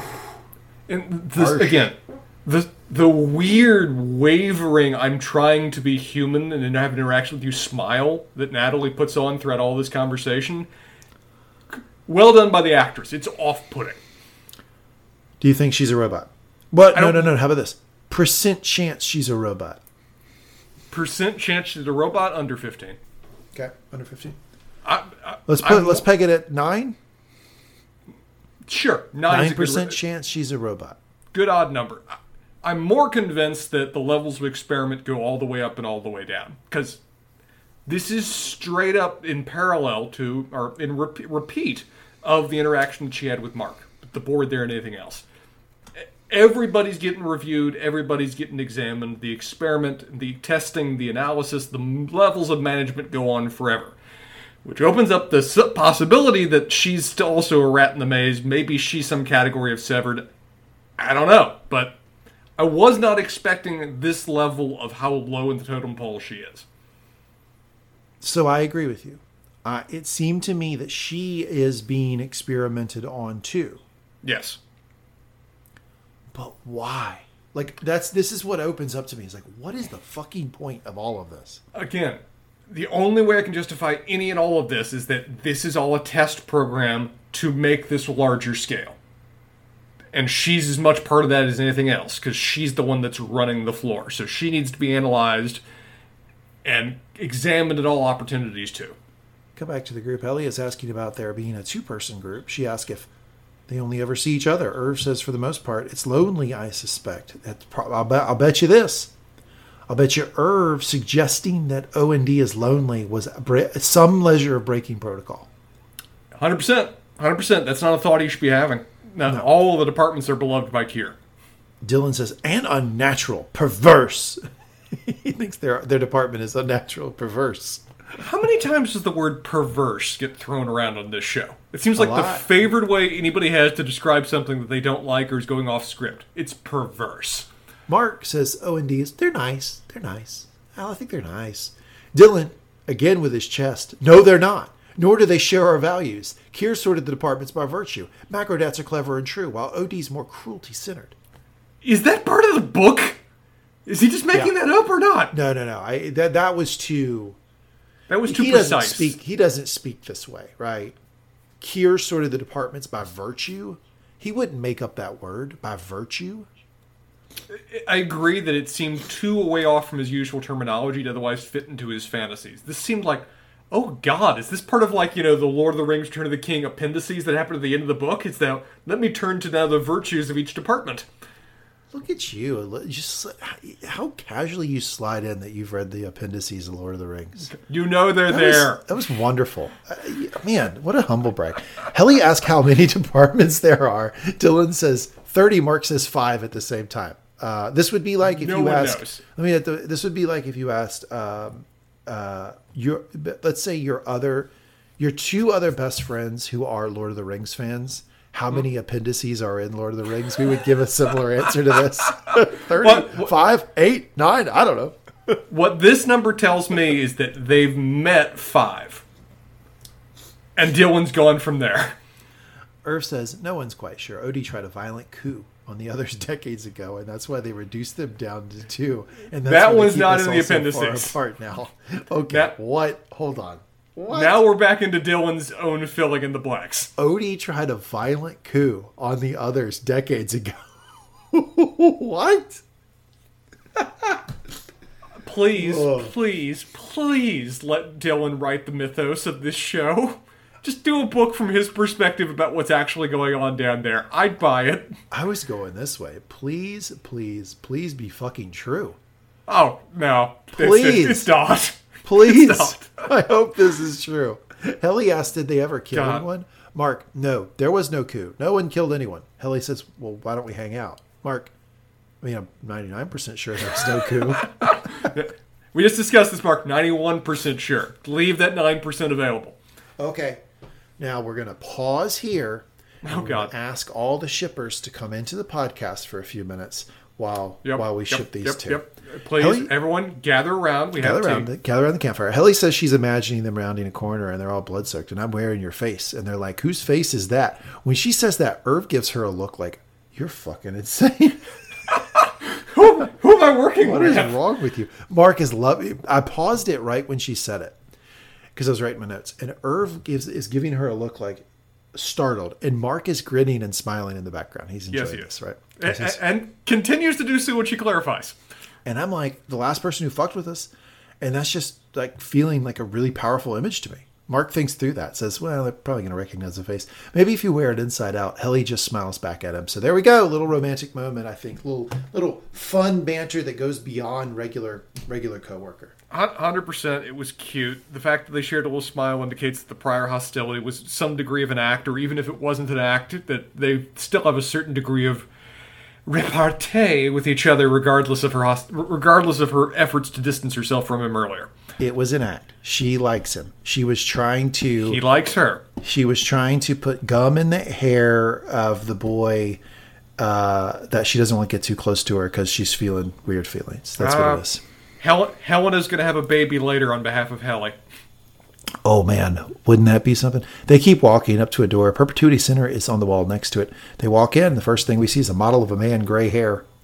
And we hear this from our guy, Irving. Come now, children of my industry, and know the children of my blood. And know the children of my blood. Nope. I'm leaving. Thank you. Bye. Know the children of my blood? What does that mean? I was happy to play BioShock. I don't need to leave it. I'm good. I'm gone. Whew. Blood of my blood. She says, that's James Egan, current CEO. Remarkable man. Dylan says he's handsome too. You see those brows? She looks at it and lingers a little bit. You notice she lingered while looking at it? A bit, yeah. Everything else she's mocking a little bit. This one, there's some focus. Why do you? Yeah, I guess maybe we could put that question out. Why she would pause and look at him. Written on the wall. Perhaps because she's actually met him and the severance procedure isn't perfect. Written on the wall. History lives in us, whether we learn it or not. James Egan. Then we see down some stairs, 5 more model people. Irvin explains all the center displays are for a past Egan CEO, but the whole back part is Kier. And they keep walking down the stairs. He says at one point there's been 8 CEOs, right? Is that what he said? Yes. Okay. So there are presumably 8 statues here to some degree or in some shape or form. We have heard before the name James Egan. So, yeah, he is a known entity to us. You think she lingered because she could have met? Why would someone who is going to take an entry level severance job have met the CEO of the company? I can only speculate, sir. Well, I can only speculate. Maybe she's family. Doesn't seem realistic. Some interesting piano playing, kind of chaotic, and we cut to Petey, who is walking around. I know that death is near upon me, because people have begun to ask what I see as my life's great achievement. They wish to know how they should remember me as I rot. In my life, I have identified 4 components, which I call tempers, form, of which are deceived every human soul. Woe, frolic, dread, malice. So this is just like this fucking blah, blah, blah, blah, blah going on. And this is the founder. This is Keir. This is the dude who was from the 1800s. He was born in 1841. At 24, he became the CEO of the company. And he was the CEO of the company for 74 years. That seems unrealistic for the era. That seems almost like, 40 days and 40 nights. He lived to be 98. That's like Noah living 1,000 years kind of shit in my mind. That doesn't seem realistic, and I think it's almost purposeful. Oh, yes, he lived forever because he was the founder. Each man's character. So then as we continue, we see the plaque. CEO, 1685 to 1939. Keir Egan, 1841 to 1939. Each man's character is defined by the precise ratio that resides in him. I walked into the cave of my own mind, and there I tamed them. Should you tame the tempers as I did mine, then the world shall become but your appendage. It is this great and consecrated power that I hope to pass on to all of you, my children. Everything's family, everything's children, everything is fucking cult. CEO, 1941 to 1959. Myrtle Egan, 1886 to 1960. So Myrtle Egan became the CEO when she was 41 plus 14, 55, and she stepped down a year before she died. We hear a woman's voice. I think that to be an Egan, either a true Egan or anyone working in this Lumon family, what you are is the keeper of an ethos, a compact of values that we have long held as precious and which I do believe will one day save this world. One day save this world.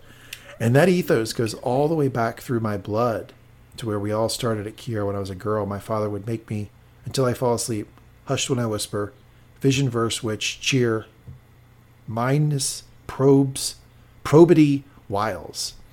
So these are just the words that you're catching in the background as the scene continues to unfold in the front. Are these like the Lumon values that we had referenced at last episode or whatever else it was, where we had Irv say that his favorite one was cheer? Vision, verse, cheer, probity, wiles, nimbleness.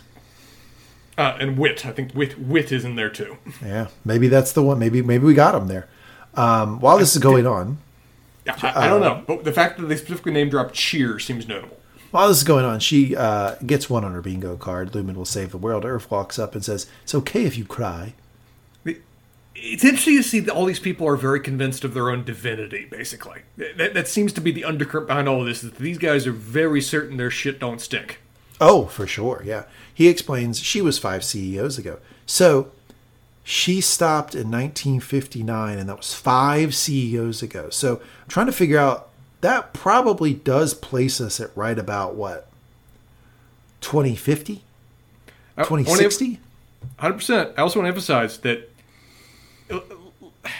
maybe that also suggests that something like whatever date it is, a significant number of CEOs covered the same period as the first CEO in terms of total amount of time spent in office. So we've only had 8, right? Well, it depends on what the current year is. We don't know, but presumably a little bit in the future, but I don't know that. The technology is so jumbled. Yeah, it's hard to say. I would guess that it's somewhere around 2050 to 2070 based on the fact that was 5 CEOs ago, because it does seem like the CEOs do serve for a while. He tells this story about how when she was a kid, she told her father at age 7 she was going to be the first female CEO of Lumon. Isn't that lovely? That's probably a bullshit story, but Helly responds, "It's beautiful. It almost enough to make me wish I remembered my own childhood." Mark looks alarmed at this because she's not supposed to say something like this. Irv says he pulls her aside.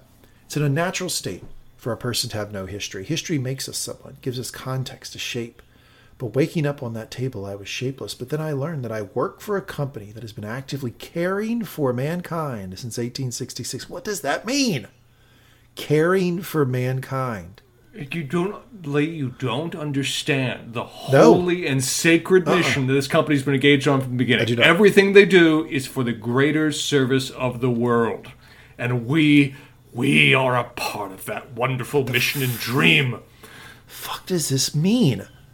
Look, whatever they want it to mean. Irv does not have details. He's just convinced. He's convinced the undercurrent is true. Yeah, he has drank the Kool-Aid for sure. He brings her into the smile room where he says that, look at all those smiles. Every one of those is someone Lumon Industries has helped. That's all he says, has helped. And they rotate these through. The true number of smiles may well be in the millions. Are we a dental company? No. My point is you're a part of history now. Mark even tries. He's trying here. A noble one. A noble one. Dylan asked if they updated the mouth wall. It's not called the mouth wall. Damn, they took down the chick I like. Dylan asked them if they are ready to go. Irv snaps, "We just got here. She hasn't even seen the cure part yet." I will say, and off they go. They should open with the cure part. The cure part should be the first part they go into, because the cure part, kind of damn impressive. Well, it's impressive because it's a house in a office building. Underground! It's not impressive because it makes you like the company. I think they're trying to do the deity angle with the CEOs. That's why you always start there, right? You have to worship them. And yet what they've achieved is one of those terrifying wax sculpture houses. That's all I got out of that. As they walk out, Irv points out Gerhardt, who's another CEO, I guess. Irv walks them into a new room. Jesus, no Kia. It's his house. A perfect replica. Mark said, it's pretty cool, right?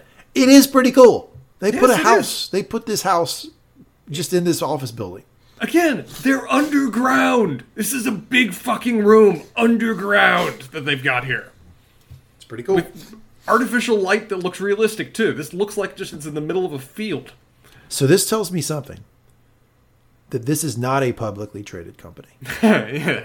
Because there is just no way they could use publicly traded company funding for something so fucking frivolous and not have SEC violations out the ass and lawsuits and every other type of thing.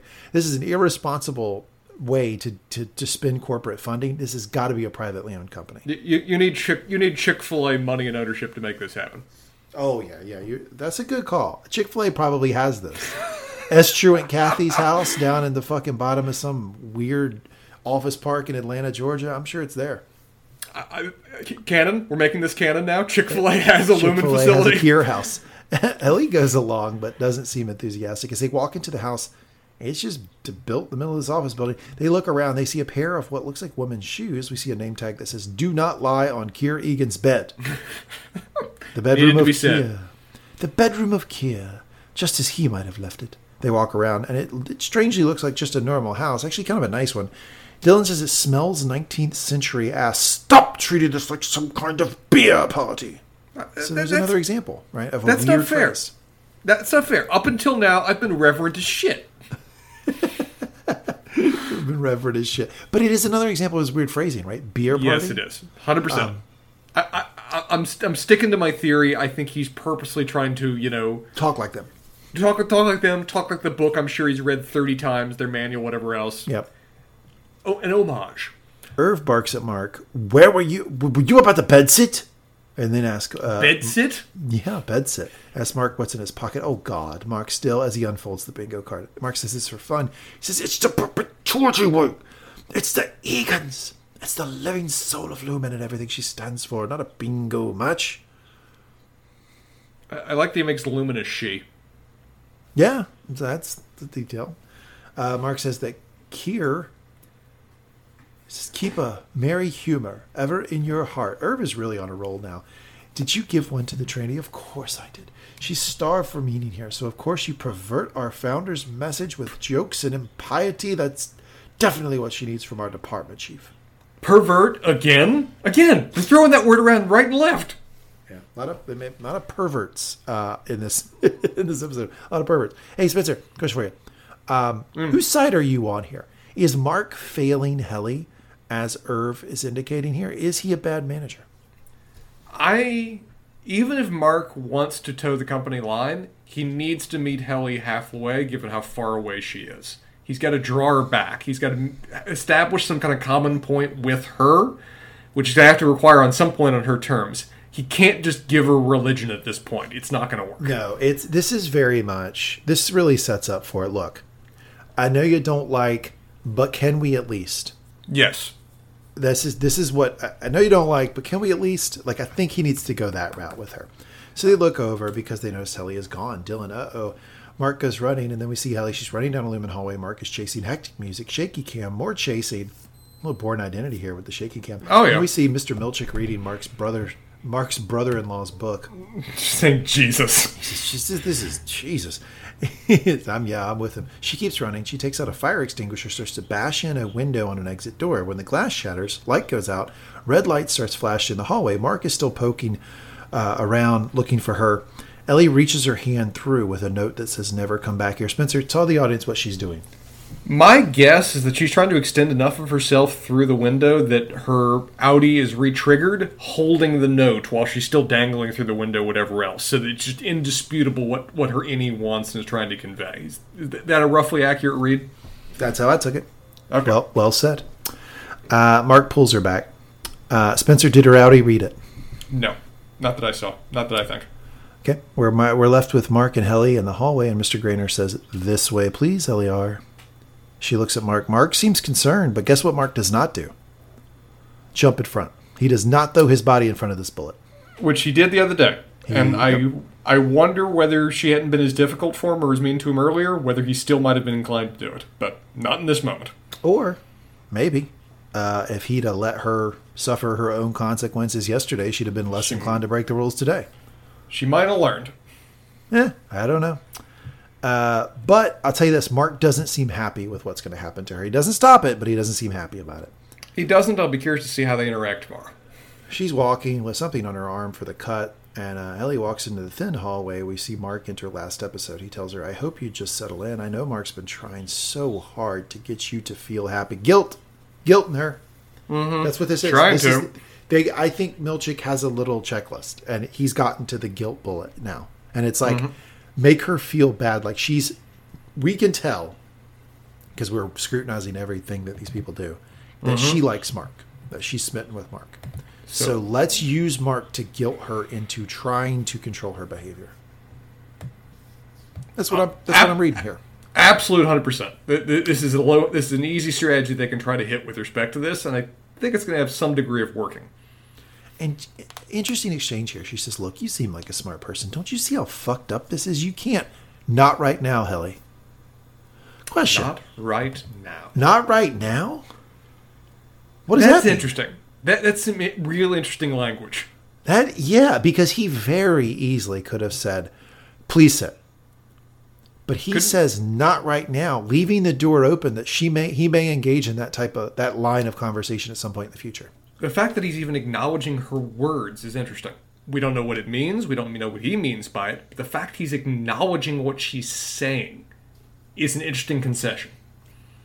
With that, and with Milchick turning the book over, giving an indication that he is not 100% sure that the severance procedure completely separates the two memories. He's taking no chances. I got a question for you, Spencer. Are we ready to start developing a sympathetic Milchick theory? I'm with it. Is he a mole? I'm willing to think that Milchick and Cope will have a certain degree of I'm willing to expect I'm going to have greater sympathy for the two of them going forward than I ever would have thought after episodes 1 and 2. I'm starting to see the humans occupying these corporate skins. Well, someone has to interface with the innies. And the outies, too. He does both. And I feel like the people that you put in charge of watching after the innies are going to be people who are going to be prone to seeing the worst sides of this, right? Yeah, they're going to be the ones they're going to have the weird Stockholm syndrome, the reverse Stockholm syndrome, whatever it's called, where you start to sympathize with your with your hostages. Yeah. Yeah. Yep. So she sits down and she has to read this. He tells her to read it. She says, I don't want to. He says, no, do. Here's what it is. Forgive me for the harm I have caused this world. None may atone for my actions but me. Only in me shall their stain live on. I am thankful to have been caught, my fall cut short by those wizened hands. All I can be is sorry, and that is all I am. Same thing we heard from PD's tape. Same thing. And he says, I'm afraid you don't mean it. The same thing we heard from PD's tape. And she has to repeat it. And by the third time, this seems to be emotionally painful. Affecting her. Yes. She's having to read this, right? Now, like we suggested, we're not seeing any indication of physical abuse to force her to say it. It's more of just mental torture. Where's the bad soap, sir? I need to see the bad soap. I've been promised bad soap. I need bad soap by the end of the season or I'm done. Yeah. So Dylan says, fun day. Asks Mark if he wants him to get the light. So Dylan gets the light on the way out. Mark is still there waiting. This seems later. Like, they usually leave at 5. This seems like Mark leaves at like 8 or 9 o'clock. At least today. Because he stays later today, clearly. It's clear he stays a little later. He opens his drawer, he takes out the picture of the new group, the one with Helly. He then goes and collects the picture frames that he hid with the old picture. And he puts in the new picture. As he's doing this, he opens one frame and he sees what looks like a map. We see I'm break betting this was room as one of the PD's areas frame. mapped out. Yep, I agree. And there's the map that he said that PD told Mark that he hid for him at Lumon. So there it is. Question for you: when Mark took all of the picture frames away and hid them, that was just happenstance that he happened to be hiding the map, right? This isn't. He didn't. Yes. This is no connection to anything that he would have known that was the map. Yes. Okay. Purely just coincidence. We're now cutting back and forth with Petey. His nose is bleeding. In his map, there's the word mind at the top. I don't know if you noticed that. At the very top of the map. I don't know what that means. I don't know what almost any entry on his map is, other than I know what the Perpetuity wing or things like that are. But the mind thing caught the eye. Petey says to the lady at the counter, I haven't any tokens. I can't eat with no tokens. Mark is walking out. He looks a little stressed. Then we come back to Petey. He seems to be in more pain. He's yelling about token. Cut to Mark, who flips back as he goes up the elevator. We see Mark walking out all the way out of Lumon to his car. It's night out, very late, raining. He has a jacket, and his car is the last one left in the building lot, except one other. Except for one other. I wonder who that could be. Notable that they purposely framed these two scenes of Petey actively hemorrhaging in some shape or form with Mark leaving. That Petey finally just collapses the moment that Mark goes from innie to outie Mark. Interesting bit of framing attaching those two scenes in parallel. Yeah, and the way they did it, I felt like you probably had a certain small percentage of the audience questioning if there was a connection. Like when Mark flipped, if that did some sort of mechanical or biological thing to PD or something. I think not, but I think they were more meaning it as a symbolic connection. Yeah, I don't think it's an actual connection. I agree. He gets home, he calls for PD as he goes down the stairs. He goes out driving, looking for PD. He sees an ambulance passing him. Looks like he makes a decision to follow it. He pulls up to the gas station, and there's an ambulance, some cars, some police cars. He gets out, looks around, and he sees PD walking out of the gas station. We hear this. Did you happen to see which direction he came from? I'm just going to grab the stretcher. We need an ID for this guy. I guess he's from nearby. He came with a robe on. These are all the first responders talking about PD. PD looks up at Mark and falls out. They start CPR. Mark takes off. Mark goes downstairs, turns on the light. He hides the blanket. Looks like he's trying to hide everything. Notice that there's a camera zoom on the TV for just a second. They linger on the TV. He keeps putting everything back. He hears something, so he goes down to the basement a bit, looking around, and we see a cell phone ringing. And I think that is PD's cell phone that he's left there. With possibly June on the other end of the line. It was interesting that PD's last thought, to some degree, was establishing a connection with Mark once again. Because it seems like there's recognition attached there before he just collapses like a doll with its strings cut. Completely agree. All right, episode over. Recap done. I thought it was a solid episode. It did a lot of lore and world building. I could stand for it to do a little bit more forward progression just because I'm interested to find out more about how this world is working, but I liked it. It didn't put me off the way it did a lot of people, it seems. Well, you have the benefit also of being told by people who've watched it. There's something coming. It's coming. When we were watching it week by week, because at this point I was week by week with it, there was some concern that this might fall flat if it continued this slowly. But it does not. Goodly for all of us. I've got a Sherpa, and his name is Lee. All right. Let's go to best line of the episode. Your Sherpa is going to become your emperor now because I am emperor of the segment. I select best line of the episode every single week. Just me. Palpatine in my robe. I'll tell you this: once you're on the side of a mountain, you better believe your Sherpa is your emperor. But quotes from me. I'll never know. Wise man, sir. Wise man. First one. This is from Petey. Yeah, I want you to stop shitting on this awesome robe. Lee, stop shitting on the awesome robe. Hoping he gets the robe back from Petey's corpse. I'm not a robe guy. Don't like robes. I've got a closet right here next to me with like 3 robes in them. Really uncomfortable. I'm a robe guy. Really uncomfortable to sit in. Petey's description, but Fortress of Solitude is a perfect way of describing what Mark's done to himself in all aspects of his being and world. Also from Petey. Okay, but what if the cost of that help is that you're murdering people 8 hours a day and you don't even know it? One of the central themes of the show, I'd say, right there. I got a lot from Petey here.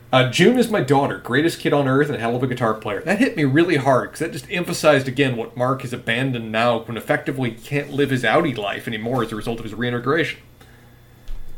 This one's just from the Fox News equivalent, but what do you say to Natalie? What do you say, Natalie, to the woman who became pregnant at work less than a month after her company went severed? Woo! Hadn't considered that. That's horrifying. That's terrifying. What kind of coupon did they give you for that one? From Petey, you carry... Probably big bucks. Probably like $150, $200. To Pips? Yeah, of course. I mean, Pips rules. I mean, that could be, 3-4 meals at Pips? I mean, that's worth a kid. Whew. From Petey, you carry the hurt with you. You feel it down there, too. You just don't know what it is. That's my favorite line. We'll see which one wins, though. From Irv, Mark used to find it funny to interrupt Petey's announcements with gas having. Though I would say all of Irving's weird terminology just stick with me. From Mrs. Coble, are you going to make me throw my mug at you? Hurl. What I just did was something I knew that you could handle and grow from. It was very painful for me. I hope that you'll let it happen. Let it help you. This one I just found cute, but between Helly and Mark, it seems like they recognize my face. Maybe if you wore it inside out. I love he's playing along with it. I love the smile they share afterwards. Cute little moment. The entirety of Kier's recorded speech is delightfully unsettling. That whole, woe, frolic, dread, and malice at controlling the tempers inside the man and everything else. That was appropriately intimidating in that way that old-timer recordings can do so well. Yeah, every single time that that type of recording starts to play and there's the crackle and then you hear the old... I always think it's Hitler. Every time. I just fucking think it's Hitler. I'll help you. They're not in German. If they're not in German, they're probably not listening to Hitler. Last one, totally not Hitler saying this. It's an unnatural state of a person to have no history. History makes us someone, gives us context, a shape. But waking up on that table, I was shapeless. Irv didn't mean it to, but that was profound. And that is all the quotes from me. This is an interesting podcast that we've got, because a lot of our podcast, RE: House of the Dragon, Star Wars, we argue a lot on. We don't really argue that much on this one. We seem to see it a lot the same way. I'm 100% with you. I couldn't even feign a different choice. Best line of the episode 3 of season 1 of Severance. What I always wondered, you carry the hurt with you. You feel it down there too. You just don't know what it is. That's the most... First, it's the most emotionally impactful line in the episode when it hits, right? Because it hits hard when he says it. Oh, yeah.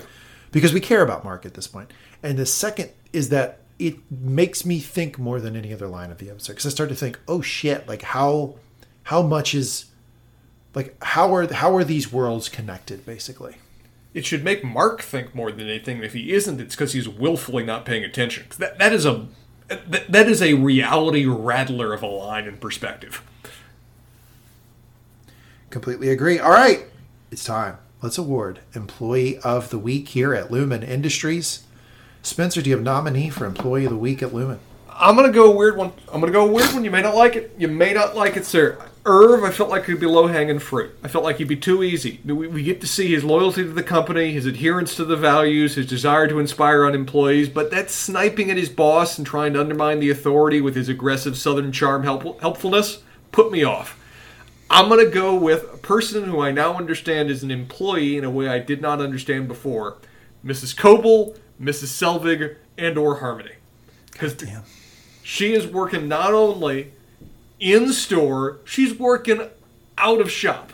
She's making cookies, she's doing investigations, she's stealing candles, she is dealing with a boss and trying to manage her own employees, she's chucking cups at you and then making it life lessons. This is who I'm going with. I know it's an outside chance because she chucked mugs at people and tried to make it life lessons, but the sheer amount of work that I did not understand that she was having to do as part of this job, I think it merits it this week. Yeah, here's the thing. We don't need to take weeks off because when we take weeks off, you start to become unpredictable to me. Like, I feel like we're getting disconnected here. Change up here, man. Inny and outy. Like, I thought easily you'd pick Irving. I thought that was the I knew obvious you would. choice. I wasn't going to give you that. And I thought I'd come in hot and heavy with Miss Coble. I thought my Miss Coble pick was going to be a swerve. Instead, you went with it. Yeah, she's working all the time, and she's dealing with a completely unreasonable board. And the thing that turned me is that she put her neck on the line. She stuck her neck out to indicate to the board reintegration is occurring here. And I'm telling you it, even though I know I'm going to get... Anytime somebody does that, when they know they're going to get chewed out from their boss, but they tell them the truth anyway, they get my respect. She not only did that, she reported Helly up. She could have tried to bury that. She could have tried to cover that. Instead, she identified what was a problem because she's doing her job and trying to provide the actual honest commentary that she should have been hired to do, but the board's just not listening to. Yeah. She's trying to be a better employee than they will allow. In a week where I was sure we would have an argument about Employee of the Week, we end up landing on the same person, Miss Coble, Miss Selwig, Harmony, whatever you want to call her, Employee of the Week by unanimous accord here on Lumon Industries Radio. Look at us being good Lumon employees, recognizing the Lumon values. And being uniform, not disagree. No, you can't dissent, right, in Lumon. Everybody has to agree. Fuck you, sir. All right. What America's favorite... America loves this. Everybody's favorite segment. What everybody wants to hear every week. They're just skipping ahead 30 seconds at a time on the Apple Podcast Player to get to this segment. Spencer's Questions of the Week. Okay, I intended to originally write these in order, and then I got all sorts of jumbled, so they're just going to kind of come while they come. I expressed to you earlier I was confident. I'm not, really, though. Did Helly see Helly? Did Helena see Helly there for a second? I don't know. There was a weird little kind of shift in her eyes that either could have been determination or something happening. I'm not sure.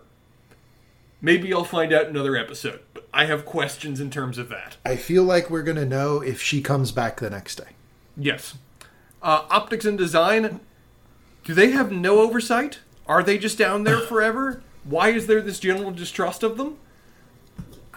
Why are because they're assholes and they don't share our values. Didn't you hear? Fuck them. I feel like Christopher Walken just can't get a break from people. People are always going to prejudge him whenever they see him. How many departments are there? How big is the space is this? They're all underground. Do you know how much it costs to dig out underground spaces that are significant in size? What is this world? Privately owned company. Damn Chick-fil-A and their money and their ownership. How many corporations have gone severed now? Is Lumon the one that's marketing these services? Are these performed by Lumon products or even on Lumon facilities? Are they voluntary? The term gone severed is implying that if you want to keep your job, you have to be severed. What kind of post-apocalyptic, nightmarish, dystopian world are we operating in here? We pondered this already, but what happens if your innie gets pregnant on the job? You suggested the $200 coupon. I think Lumon may even make it an even 5, man. I feel like that merits just like you are straight up taking other people out to a restaurant beyond just the baby you now have. The worship of Kier. It's straight up cult. It's very much L. Ron Hubbard kind of shit. Or Mormons or all kinds of other possible, somewhat more fringy religions. The differing words, though, I found interesting. Of where we have Kier emphasize woe, frolic, dread, and malice. With the exception of woe, all of those are pretty... They're meant to be very much poles of like a human personality. But the words that are emphasized, presumably to, I guess, is the woman his daughter or granddaughter? In terms of the first woman CEO. They didn't tell us. They didn't tell us. They just said that her as a young... heard from her dad. Yeah, they just said her as a young girl. They didn't say her direct relationship to Kieran. Well, Kier emphasizes those, and then 2 or whatever generations later, she's emphasizing vision, verve, wit, cheer, nimbleness, probity, and wiles, which raises some interesting questions about what degree their emphasis on values are changing over time, to a degree I wouldn't think would necessarily be allowed or particularly published outright. Who can say? The latter seems to be much more consistent with what we've now heard of the corporate values or whatever else from the book. What is Cobel Selvig Harmony's interest in Mark? Why did she take a candle? Why does she seem to show some element of compassion or even passion for him? Whoa. To what degree is she just covering when it comes to the workplace? Are we going to have a different shipping problem on this show? I don't know if I can handle a tri-ship going on. Who reintegrated Petey? Why did they do it? Is Petey's reintegration just another experiment that's being done by Lumon just to test things and do things? I don't know. I don't know if anything in this town is not just an experiment by Lumon. It's named friggin' Kier. Again, emphasized here, is it really just experiments all the way up and all the way down on this show? Is everyone getting experimented on? Is Lumon just running an entire world of their own being for the purpose of later marketing these things to a broader population? I don't know. I just have a lot more evidence to ponder about it now. These are my questions I have after this episode. Can I ask you a question? Please. So you have started to develop a theory that you kind of dropped through the recap, which is that everything is an experiment, that even the Cobel and Milchick are part of the experiment, and that this is what you dropped this episode, that it's all potentially a research and development for future release of the severed procedure at a larger scale, of the severed workplace at a larger scale. If that's what's going on, where does the fact that this is a cult work into that? Because what you just described sounds very much like just a regular pharmaceutical company. I mean, that might have some sketchy morals, but like are profit driven. Well, I mean, it's one of the things, they're already marketing it to other companies. I think they also will now be trying to... What they can individually market, though, they're already selling the severance procedure to other companies, assuming that is something that they invented rather than something that everybody else is coming up with in different ways and different capacities. What they may be trying to sell is not only just the product, but also their culture attached to it. That this is a way to make it work. This is the way it should be done. This is the Lumon way of doing it. And then massively scaling up their operations to do whatever they want with respect to it. Almost like they're doing like those kind of companies that almost just like sell package services of we'll bring you and set up an entire department for you. This is what they're not selling. It's not just purely the little thing in their head. They're selling a working, functioning unit, like slaves, basically. Yeah, they're selling like 12 people in a department. They're all moving together, and they're basically doing their own clinical trials in house. Yes. Okay. All right. Well, this is a. I leave it to you to provide the most fleshed out theory about what's going on in this show after 3 episodes that I've heard from anybody. I'll tell you this. When we were watching this week by week, we didn't have a fucking clue, nor did we have very many thoughts. I mean, there was people on the internet who were speculating, but like most people watching this show were like, I'm gonna fuck if I know. I've got a week and no one but myself to talk about this with. I have been stewing. I had an extra week to stew on this. Yeah, you had 2 weeks. Have you watched episode 4 yet? No, I have not. I don't watch them before I talk to you. It would be cheating. All right. When are you going to watch it? Like immediately after we're done. All right. Well, I'll let you get to it. Thanks everybody for listening. We are going to badge out here on Lumon Industries Radio. Get in the elevator, go upstairs, flip our memory, and go to our Audi. Thanks everybody for listening. If you're enjoying this podcast, please rate, review, subscribe. Your ratings and the comments that you leave on the ratings, we like to hear those. We listen to those. If you have any comments about what you enjoy, don't enjoy about the podcast, whatever, you can leave those there because I will check them all out, read them, and disseminate them at will to Spencer. So thanks everybody for listening. We'll be back with you next week to review episode 4, season 1 of Apple Plus's Severance. See you then.